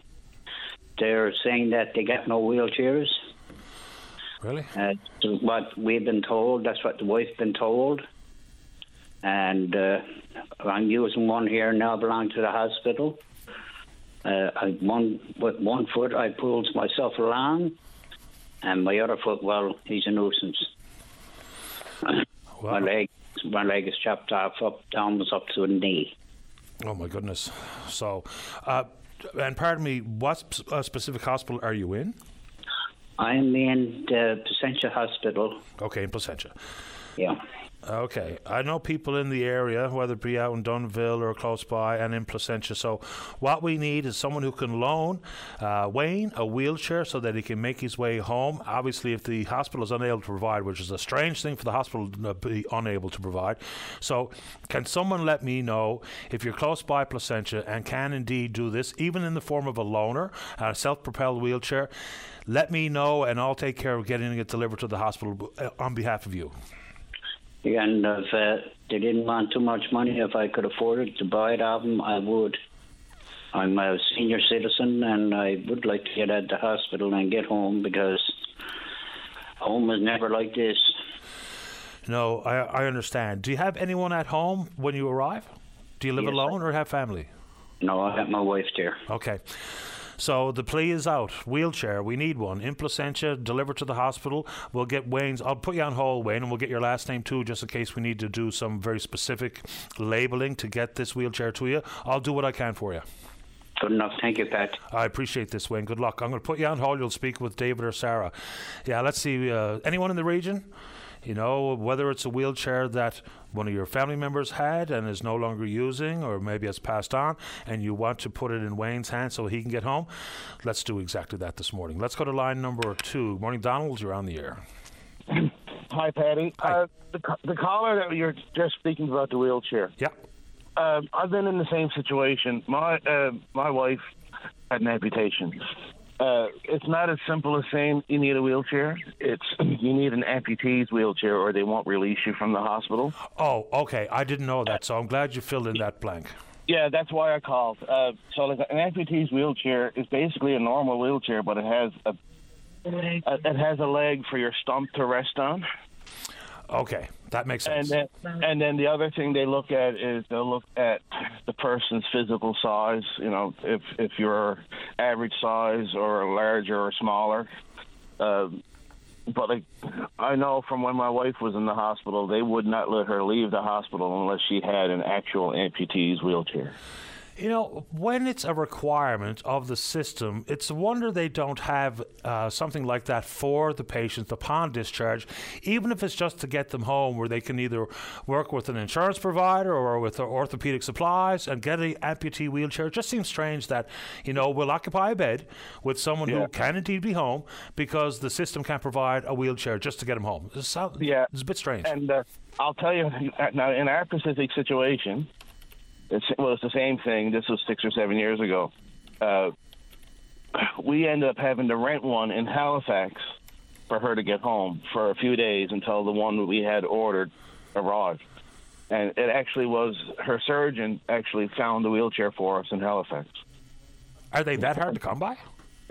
No, they're not. It depends on what it is. If it's a normal, average size person, they're easy to get. It's just you need the parts. Like if it's a right leg or a left leg, you know, the thing needs to be set up and adjusted. And it's only like a little ledge or like a small table kind of thing that your stump rests on. Yep. But like I said, I know the hospitals just won't let you out without it. And, you know, like everything, nothing is cheap. But I'm wondering if maybe someplace like the Hub would have something, or even, I doubt Red Cross would, but like the Hub should probably be able to point them in the right direction. Yeah, it's on my list. We got a relationship with Tom, and I was going to get someone to give Tom a shout and see if they can't help us out. Oh, Dave Williams just whispered in my ear, just talk to him. So we're going to see if Tom and the Hub can help us out. Yeah, so I just wanted to put it out there that, you know, there are a few extra specifications here. Yeah, and you know what? I never even thought of it, Tom, because I don't think I've even seen an orthopedic, an amputee wheelchair. Yeah, it's exactly the same as a normal wheelchair. Oh, I can picture it now, yeah. Extra add-ons, right? Yeah. And it's. And I just wanted to call because if somebody showed up now with a standard wheelchair, it's 9 times out of 10 I'm willing to bet the hospital won't let this person go home because it doesn't have that extra feature. It's a helpful piece of information, and I'm glad you called. But Wayne kind of intimated that he's going around in the hospital with a regular wheelchair. So, yeah, and that's what he was saying. Is you know, he's pushing himself around with the 1 foot. Right. And you know, you're not. I know, like, from experience, you're not supposed to let the stump hang unless, you know, in my situation with my wife, you know, she was just after having her amputation. I don't know his situation. Maybe he had his amputation, you know, years ago or months ago or what have you. But all that stuff plays a part of this, right? I appreciate the info. Helpful. Thank you. Yes. All right. No problem. Thank you. Thanks, Donald. Take care. Bye-bye. All right. Bye. Yeah, that makes sense to me because, you know, and thankfully he called, because if someone out of their good nature in Placentia or Dunville or wherever made their way to the hospital to try to help Wayne out with a regular wheelchair and it was of no value, that would have been a problem. Okay.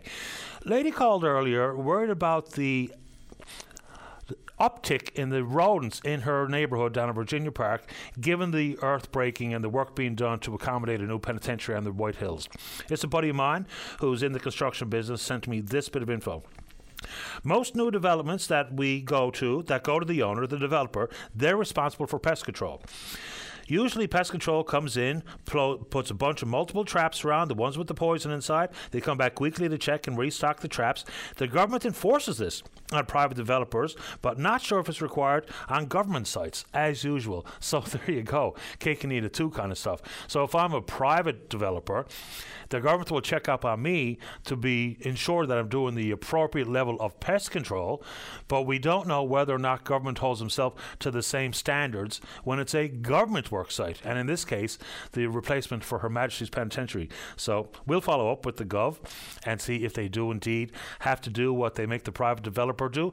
Would you like me to take whatever that is on line number 1, David? All right. So a couple of things in regards to our conversation with Sean Murray, who's the delegate representing the Office of the Information and Privacy Commissioner, and specifically he's the Director of Research and Quality Assurance. I don't know. We talk about accountability all the time, right? So when we are told, based on their investigation and the cyber experts that they brought in to a company, because they do statutory review, don't necessarily have that type of expertise in-house, so I'm glad he gave us that piece of information. But if the department was told in 2020 that the system was vulnerable and there was inadequate attention given to and no completion of any of the vulnerabilities to be shored up or secured, what does that mean? It's fine for us to get these reports, but if we don't know if there's going to be anyone or anything or any entity held accountable for it, because we could have hundreds of thousands of people's information compromised. And where they go with that information remains to be seen. Equifax and credit monitoring is one thing, but at some point that runs out. And it's not like the cyber attackers aren't watching the news to see how long some of that protection is being afforded to people. Anyway, quick one before I get to the news line. One, Ted, you're on the air. Paddy, there is a program there for free wheelchairs in rural Avalon. Okay. I'll give you the phone number, 709 786 5217. Who's that? That's through Eastern Health. Okay. Eastern Health has a program. On their community health and that, and they actually pay for wheelchairs and that for people. We will pass that along to Wayne. Hopefully they've got an amputee wheelchair so the poor man can go home out of it. Okay, thank you. Thanks a lot, Ted. Appreciate it.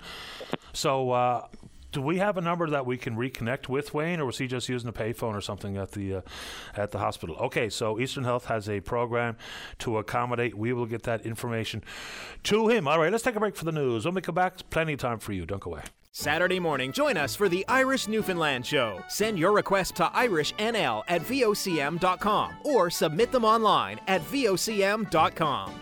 Welcome back. Yesterday afternoon, the Auditor General's Office released their most recent performance audit of the province's food inspection and licensing program. The Auditor General for Newfoundland and Labrador is Denise Hanrahan and joins us on line number 1. Good morning, Denise. You're on the air. Good morning. I appreciate you making time, and as usual, there's always lots to get to when your office brings forward a report. Let's start first with inspections. What did you find in the period between 2019 and 21? We found that there were a percentage of inspections that weren't completed across the island, and we did mention for, let's say, for example, the fiscal year that ended in March of 2020, there was almost 16% of those inspections that weren't completed, and that equates to over 1,000 food premises inspections that weren't completed, and many of those food premises would have been categorized as meeting or high health risk. So help us understand, I don't know how this happens, because is there not a formal process to hit minimum inspection requirements? Is it a human resources issue? Are they simply not keeping an eye on the process? What goes on? So the Department of Health does define the process by which they want the food licensing and inspection to happen. There are minimum inspections required per year, and it's close to about 8,000 a year across the island.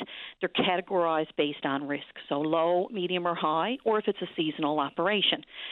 And then because of the way that, I guess, ultimately the food premises are distributed across the province, the work is distributed across regional offices through digital government and Service NL.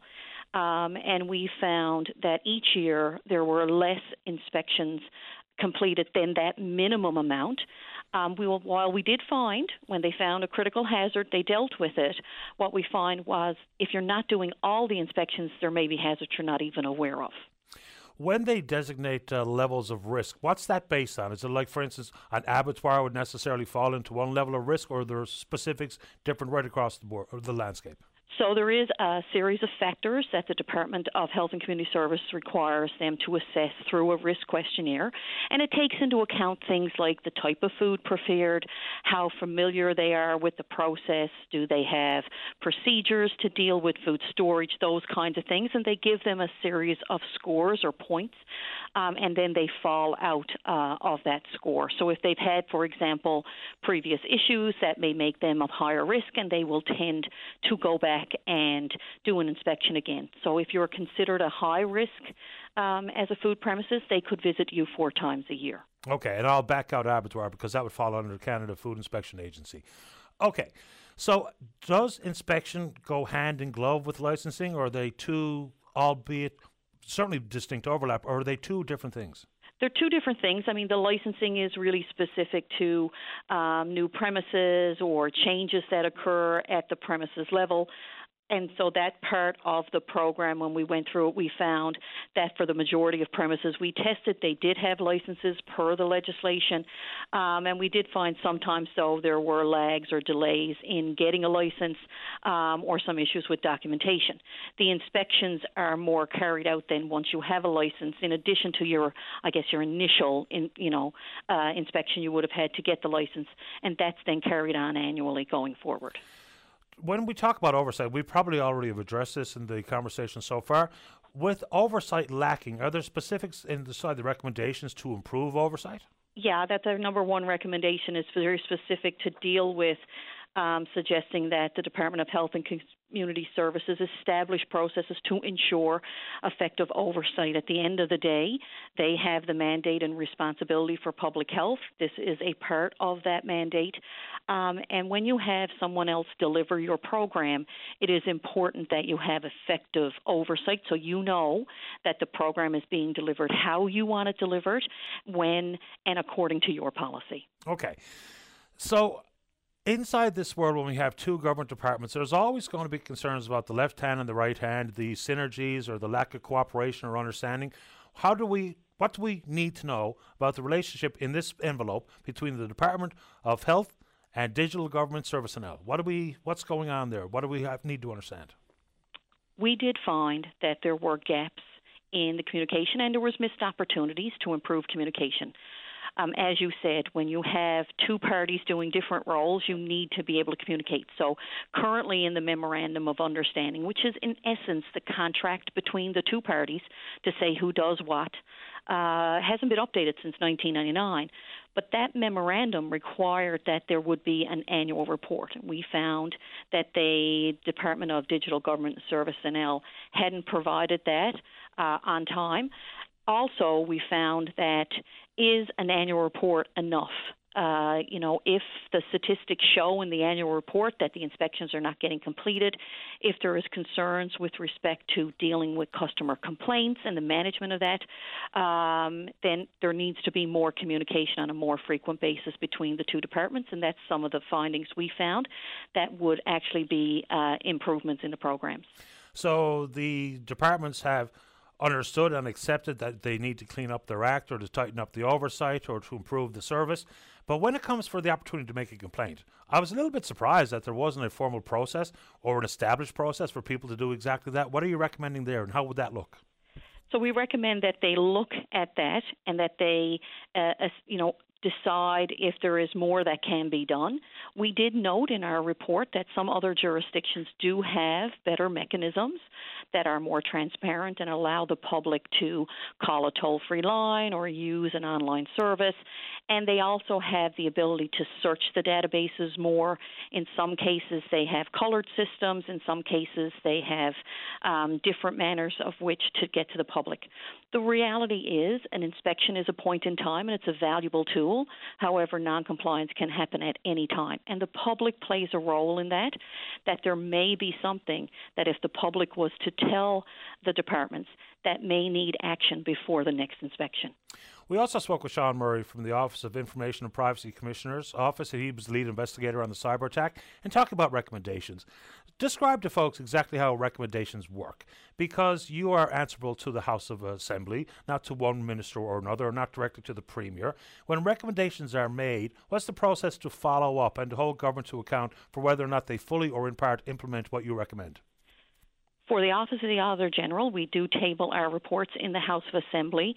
It is a formal process, and we ultimately do brief the Public Accounts Committee, and they often will take our recommendations and connect back with the various entities we may have audited. For us, our influence over the process is to continue to report, and we now will be reporting annually on outstanding recommendations. Our recent monitoring report that we released last month showed that 1 in 3 of our recommendations since 2014 hasn't been implemented fully or otherwise rectified. So for us, the next, other than us reporting it publicly and having people like you bring attention to it and keep pressure on the issue, the next stage of that for us is the Public Accounts Committee and what actions they may take. But ultimately, they are recommendations, and so for us, it's if they're completed or otherwise resolved, because sometimes programs change, sometimes recommendations that were relevant at one point in time may change. So we try to be very fair, but the reality of it is there is value in our recommendations. We are cold eyes. We have a very standardized process method by which we follow to gain evidence. This is not subjective, and so the recommendations are really meant to improve accountability and improve program delivery. Do any specific recommendations, whether it be the work you've done with adult custody or corrections or NALCOR, that are left unimplemented that you'd like the public to be made aware of? So we did find in our report that we recently released that, over 80% were older than 6 years old for the outstanding ones. And those topics that remain in that shape are still very relevant topics. And certainly affect every person in our province. We feel that those recommendations are certainly still have merit because we have talked to those departments and entities within the last few months, and they have confirmed that they're not completed. So I'm talking programs like personal care homes, provincial home support, road ambulance, road quality, salaried physicians, student transportation. I mean, it's a wide variety of topics where there are recommendations outstanding. Everything from dealing with conflict of interest, which came from the Newfoundland Labrador Liquor Corp recommendation, all the way to the training of drivers for school buses. And if they're not fully implemented and we're not satisfied that there is a reason why it's not fully implemented, our intention is to continue to report it. Last question before I let you go. Have you already started your work auditing or the performance audit at Memorial University? Yeah, we've been at Memorial since last year. Actually, it takes us several months to do our audit plan, and then we go into audit execution. We should be concluding our audit execution phase now over the summer, and our intention is to release our 3 audits, because our initial audit really has 3 different subjects, this fall. And what are the 3 subjects? So the 3 subjects look at compensation for particular groups, executive and senior management. It's not really driving into the academics on that part. And we have engaged Korn Ferry as an external consultant to give us advice similar to what we did with Nalcor Energy. We are looking at discretionary expenses, particularly those that, again, are more connected to corporate or admin functions within Memorial. And the third area we're looking at is oversight, or how decisions are made by the board, how information flows to the board for the consolidated entity, which is Memorial University. It's a very large entity with many pieces, so we're looking at that as a third piece. I said I was going to let you go. One more quick one. When we look at compensation, is that an operation about comparisons to other presidents at other similar-sized universities, or how contracts arrived at? What specifically are we going to learn about compensation? So similar to what we did with Nalcor, we use an outside expert to look at the classification of a position, because we are not qualified to say whether a position in one entity is comparable to another. So they have a methodology that they use that gives us that good independent assessment that these jobs are equal. Then we will compare the salary and benefits paid to that position across the public sector.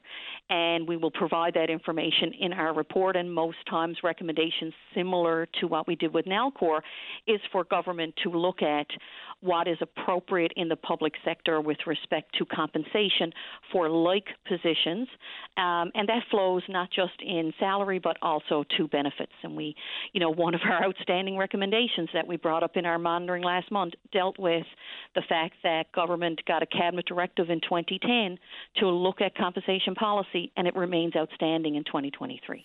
What do you know? I appreciate the time this morning, Denise. Thank you. Thank you. Take care. Bye-bye. Bye-bye. Denise Hanrahan, the province's Auditor General. Let's take a break. When we come back, we're going to talk about what Julia sees on the East Coast Trail. And then we're going to speak with a John Lewis Patton Distinguished University Professor of Psychology, Biology, and Ocean Sciences. Basically, people think that Bill Montevecchi is a seabird researcher. He's going to join us to talk about avian flu. Don't go away. Welcome back to the program. Let's go to line number 3 and say good morning to Memorial University Professor of Psychology, Biology, and Ocean Sciences, seabird research, Bill Montevecchi. Good morning, Bill. You're on the air. That's a real tongue-tire, isn't it, Patty? I particularly like the John Lewis Patton Distinguished University Professor announcement.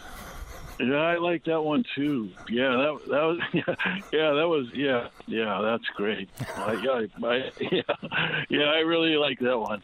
But anyway, Patty, you wanted to talk about the flu and things for hunters, right?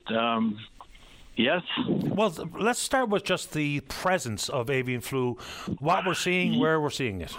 Yeah, I think that's right, Patty, and that's the right way to start, because I can tell you we're heading to Cape St. Mary's tomorrow, and what you can see at Cape St. Mary's now is the repercussions of what happened last year. So when you look at the stack right now at Cape St. Mary's, what usually is pure white with birds, there's lots of brown patches in it where there are open areas where there are no nesting birds. So those are birds that died in 2022, and these are gannets. They're the most highly affected bird that we know of in the world, besides chickens, I guess, and domestic fowl. But so there's these huge gaps where these birds have died, and it's ongoing. As a matter of fact, last week, fisherman Patty Barry was fishing off Cape St. Mary's, had reported 6 dead gannets on the water. So it looks like, it's clearly not gone away. We're not certain impacts will be this year, but the repercussions from last year are pretty huge, yeah. Are we seeing the same type of bare patches where these birds would nest, whether it be in Witless Bay or Funk Island or Baccalieu or where have you? That's a great question, and I can't answer it. The Canadian Wildlife Service will be flying over Funk Island, probably Baccalieu as well, but they'll be flying over Funk, which is a big one, and that got blown out last year, just like Cape St. Mary's, and I think their flyovers in July. So they're likely to see some of this. This is the curious thing that happens, though, because these gannets live for so long. They can live for 20 or 25 years. It takes them, maybe 5 years before they begin breeding, and before they begin breeding, they don't have that pure white plumage. They've got, some feathering, and so the trick is the younger birds come back later than the mature adults, and as they start coming back, the expectation is that we might see younger birds filling some of those holes or mating with some of the survivors. And I've talked to Chris Mooney, who works at Cape St. Mary's, and he said he's already seen what look like some young birds, coming onto the stack of bird rock.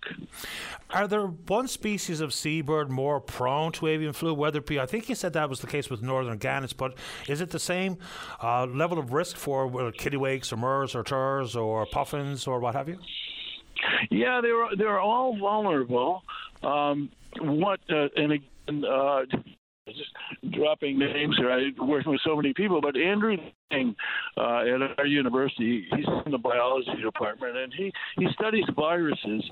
And he said for all the birds that he studied, MERS, puffins, whatever, they find some resistance to the avian influenza, this H5N1, and they actually find some antibodies that, give a bit of resistance, but the gannets have none, so it's like the gannets have never encountered this or anything like it, and so when it finally gets to the gannets, it's just a huge impact. So there is a difference. And when we look across the North Atlantic, we've done it. We're working with people in Europe where the gannets there have got, wiped out as well in many cases. So, but yeah, they're particularly vulnerable. Yeah.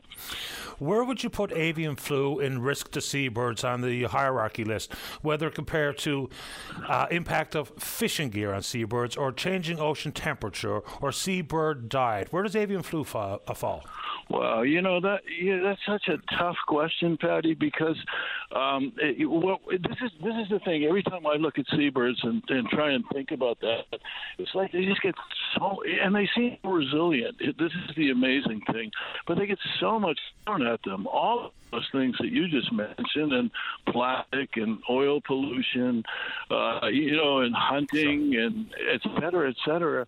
It's hard to know. So right now, this has been a one-off with the avian. This is unprecedented.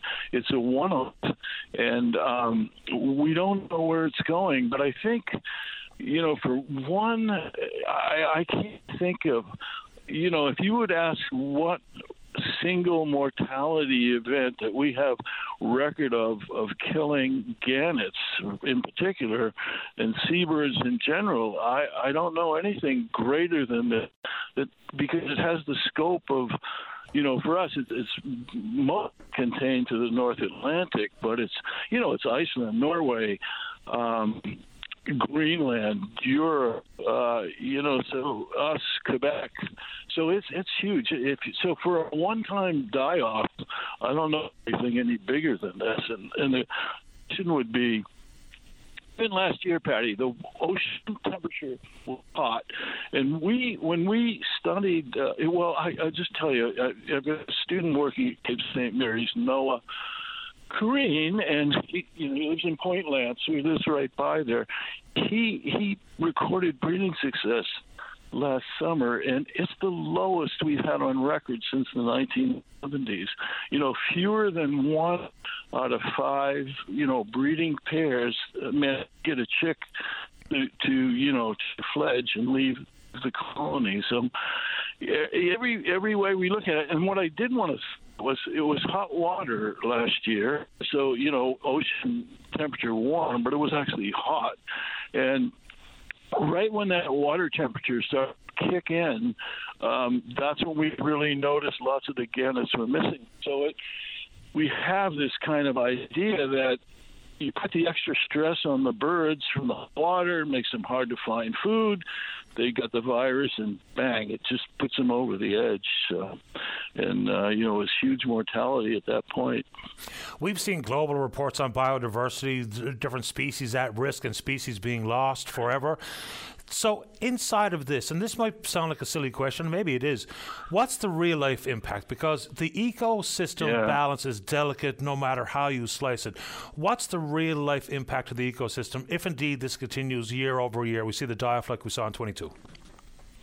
Yeah, so tough, Patty. And, those are the kind of questions, it's not a religious question. Those are exactly the questions I think everybody who's studying these birds are asking, and it does extend beyond birds for sure, but we just don't know. And it is kind of, it's like with COVID. Where'd that come from? Where's that going? Are we going to see it again? And now all of a sudden this pops up, and there just seems to be so many of these things going on, in conjunction with climate change. It's hard to know. And again, I have to say, I don't by any means mean to, write it off, but, it's, you mentioned this, and we lose species like crazy. Of those survivors, there is an incredible resiliency, of wild animals, of nature, and that is just so great to see. We see so much death. It's just great to see the survivors, Yeah, the Canadian Wildlife Service says, a fully cooked bird, no risk. The risk is how you handle the bird. So they made recommendations about wearing gloves and don't touch your face and keep your pets away and all that kind of stuff. But we've seen the avian flu make it into a commercial operation, if I'm not mistaken, last year. What do you say to folks, because the advent of homesteading and backyard farming and keeping some chickens and whatnot in your backyard, or simply having a bird feeder, what do you say to individuals just with their backyard operations, whether they have ducks or chickens or bird feeders or whatever the case may be? Yeah, I've got bird feeders. We just took them down, and you can't assume anything. Particularly ducks and chickens.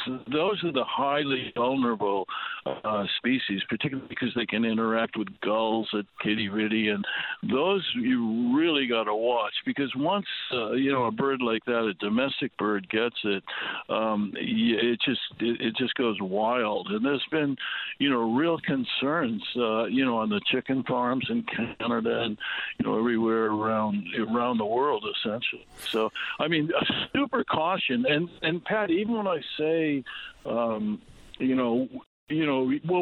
on the feeders in the summer anyway because of the parasites. So yeah, probably a good idea to get rid of those over the summer for sure. Yeah, I think I remember a story, avian flu making it into a large-scale commercial chicken operation. They lost like 200,000 or 300,000 birds.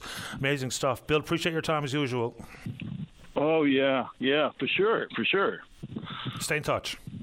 Okay, yeah, thanks, Betty. Good to talk to you. My pleasure, Bill. All the best. Bye-bye. All the best. Take care. Yep. Bill Montevecchi, seabird researcher, Memorial University professor.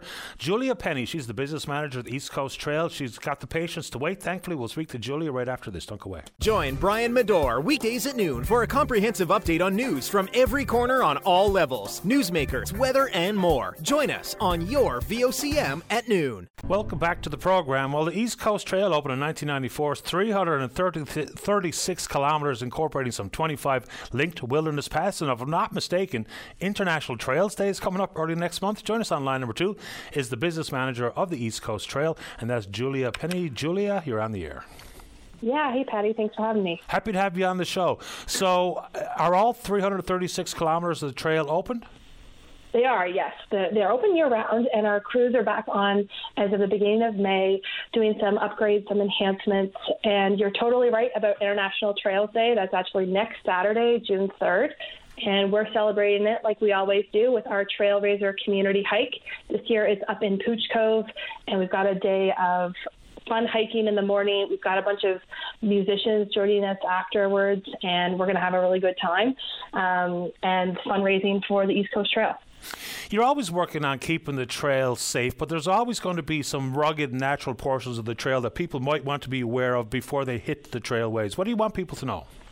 Absolutely, yeah. So one of the things that we want people to know is what hike they're going to be doing, and that's part of our initiative of our new Trailhead and Community Signage Project. Yesterday, we actually unveiled one of our brand new signs up in Pooch Cove. There have been 8 new trailhead signs installed already, and the rest will be up before the end of this year. And the signs add a lot more detail to the hiker. There's a map on there. There's your estimated hiking time, both in distance and minutes, plus, some really important hiker safety information. So that's part of what we're trying to do. Plus, it's been a busy spring. We just launched a brand new website that improves the access to information about the trail, what difficulty rating the path that you're interested in hiking is, what you can expect to see along the way, and how to have, just the best time that you can while you're out hiking. So the East Coast Trail at 336 kilometres, but of course, I think it navigates through 18 or 20-something communities.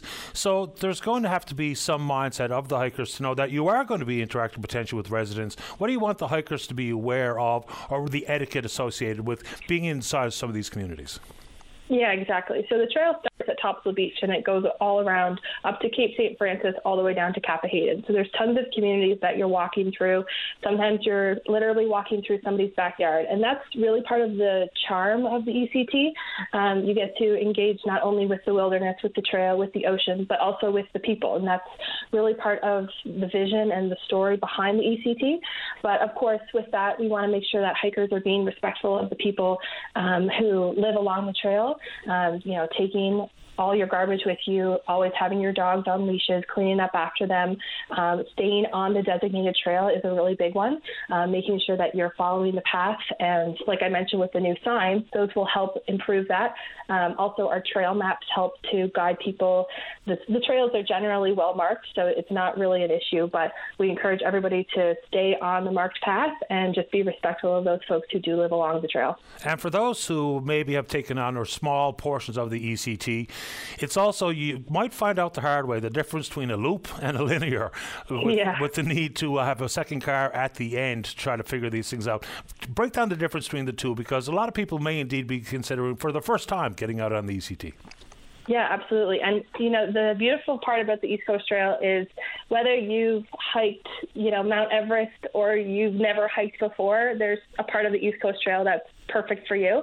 And the ECT is set up in what we call a through hiker format. So all of the trails are linear.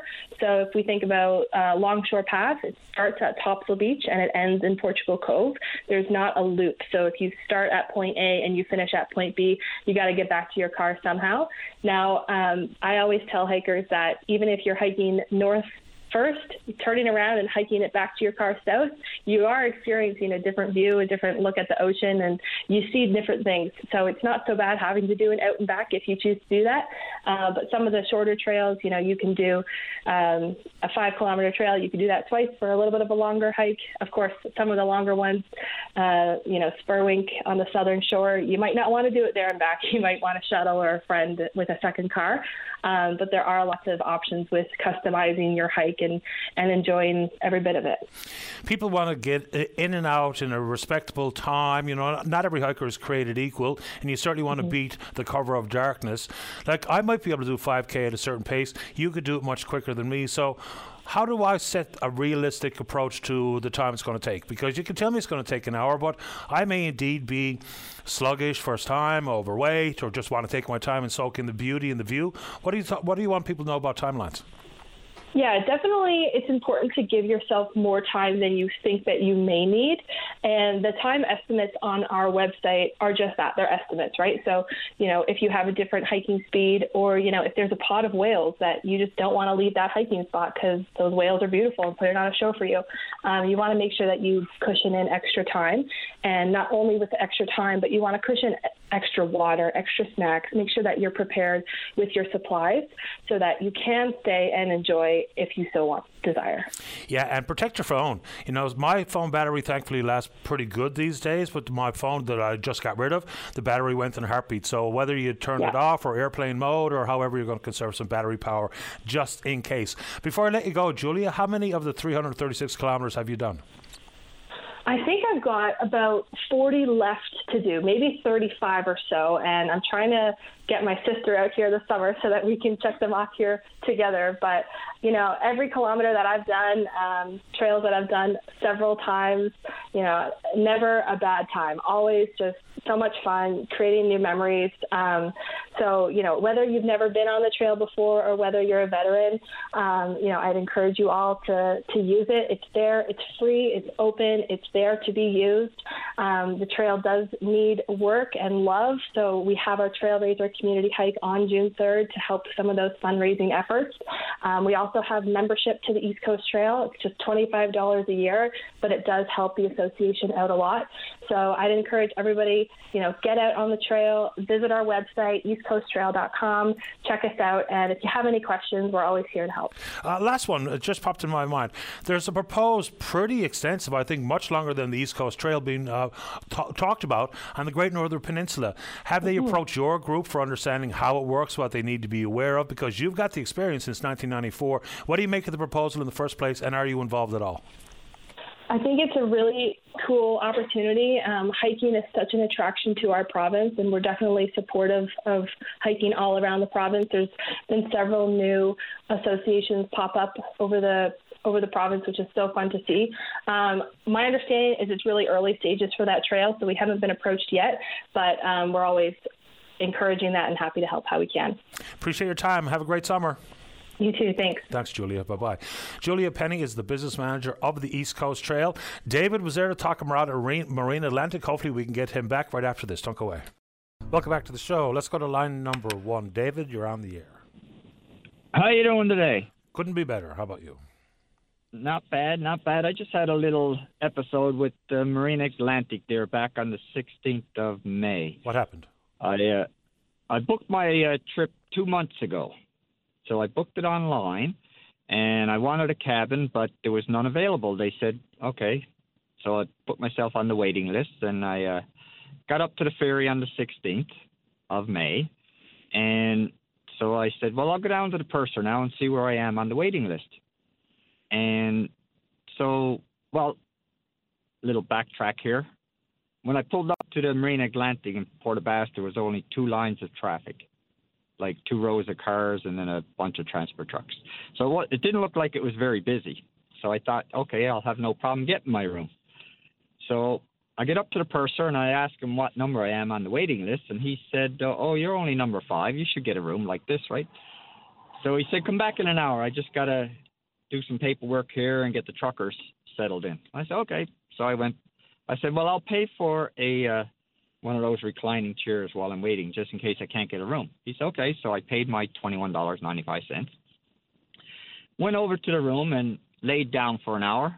And I said, well, an hour should be up. So I got up and went back to the purser's office. And there was 15 people lined up against the wall. I said, oh, wow. There's a lot of people waiting on the waiting list.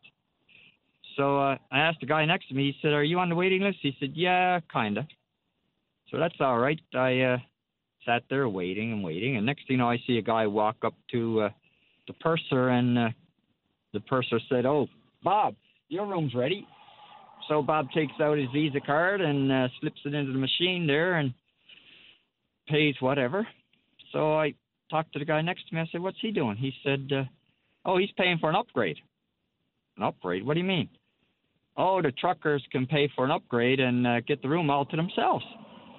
And I was blown away. Yeah. So I looked at the purser and I said, are you serious? He said, oh, yeah, they can do that if they want. And I started swearing. Now, I didn't mean to swear. It's just I was getting irate because there's 15 truckers lined up here, 10 or 15, somewhere around there, right? And, I don't think it's fair that they can upgrade to get the room to themselves. What is wrong with a trucker sleeping with another trucker? Well, that was a huge complaint that they were bringing forward during the pandemic, is that they were forced to double bunk as opposed to what it was like in the first place or prior to. So I guess this was the reaction of Marine Atlantic to offer them this opportunity for a single bunk with an upgrade charge. I suppose that's why it is the way it is now, but the truckers were calling us very frequently, talking about how frustrated they were with the inability to get their own bunk or berth. Well, you know what? I sympathize a little bit, but I was a trucker for a year, but my retina let go of my eyes, so I had to give up trucking. So when I was a trucker, I did bunk with another guy just to make it easier on everybody that was trying to get a bunk. Okay. So, and also, I spent 22 years in the military on tanks. So I shared a tent with 4 other guys. And if we weren't in a tent, we were in what they call a modular tent. So you could share that with 12 or 30 or 40 other guys. So I don't sympathize with them that way. They could, 22 years riding on the back of a tank or sleeping in a tent with another 3 people. You kind of get used to it. I think they could have got used to somebody snoring or farting in their sleep. Yeah, look, not for me to say. They were the ones frustrated. I kind of got where they were coming from, but, I mean, we've all shared spaces with others, and I'll leave the truckers to describe it for themselves. So, obviously, you were in the Army then, David? Yes. And how long ago since you've been active in the Armed Forces? 2002 I got out. 2002. Enjoy it, regret it, love it? Oh, I miss it every day. Do you? Every day, yep. But, pardon? No, I was going to say, not to pry too deep into your own private affairs, but, we have a lot of conversation about the paper warfare, dealing with Veterans Canada, and some of the gaps in services. Do you have any interest in commenting on your interactions with Veterans Canada, or whether or not you have? Sure. Yeah, go ahead. Ask me a question. We talk about the benefits and some of the fees being charged and the time it takes to get access to a program, the amount of work you have to do on your end. Just describe your interactions and whether or not you've had problems similar to the ones I hear about. Yes, I have. Such as? Hard to talk about. Well, I don't want you to do anything you don't want to do. No, I think I got a little bit of PTSD. And they sent me paperwork. Geez, it must have been about 20 sheets of paperwork I had to fill out before I could get any help. And I didn't want to fill them out, so I just threw them away and coped with what I had. But, they've been quite well to me, actually, with the aspects to that. But, just some stuff is... It's hard to get into to see a psychiatrist or whatever else they're called, a social service rep or whoever you want to talk to about your problems. It's hard to get into it. But other than that, they've been quite helpful with, my standards of living, what I was used to in the military. They definitely helped me out that way. Well, I'm glad to hear that much. I appreciate the time, and hopefully I didn't upset you or what have you with that type of question. I'm just always interested in real life experience, as opposed to me reading a story about concerns surrounding Veterans Affairs. If I get it directly from a vet, that helps paint a picture or put a face to the policy. Yeah. Well, the timeline is what kills you. You have a problem today, and tomorrow it might go away. Sometimes you got to wait 3 to 6 months before you can even go see somebody with your help. And I've lost a few people. Sorry. Through suicide, they couldn't get the help they want at the time. Oh, shit. Okay. And it should never be the way.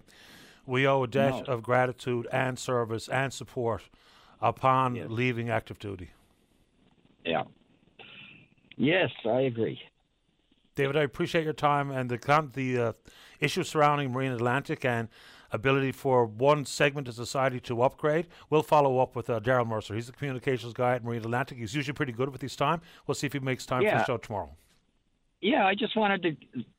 I did call Marine Atlantic the next day after I got off the boat and said, this is ridiculous. Why should 15 rooms be allocated to truckers and they refuse to share a room? Mm-hmm. There's only I was on the Blue Petit. There was only 95 rooms available. And, I don't know how many rooms were taken by crew and other things, but it's ridiculous that a trucker can't share a room with another guy. We're all human, and Newfoundlanders are used to being together. We camp together, we fish together, we hike together. Come on, guys. Share a room with another guy and make it. I seen people in the reclining 80, 90 years old in those reclining chairs. I know they're not getting a good sleep, and then they got to get off the boat and drive to Ontario or wherever they're going. Yes, maybe they only go on the boat 3 or 4 times a year, but wouldn't it be nice to have a comfortable place to sleep at night?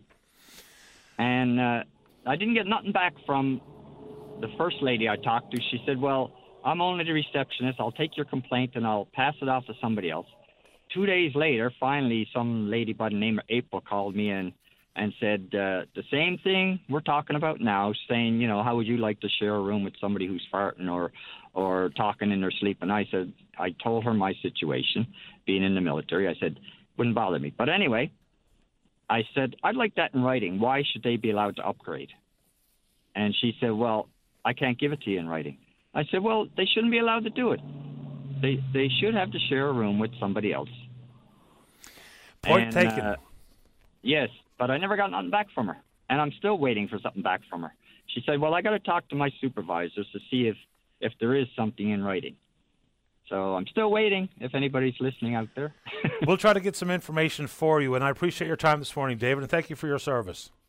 You're welcome, sir. Thank you. Have a good day. You too. Take care. Bye-bye.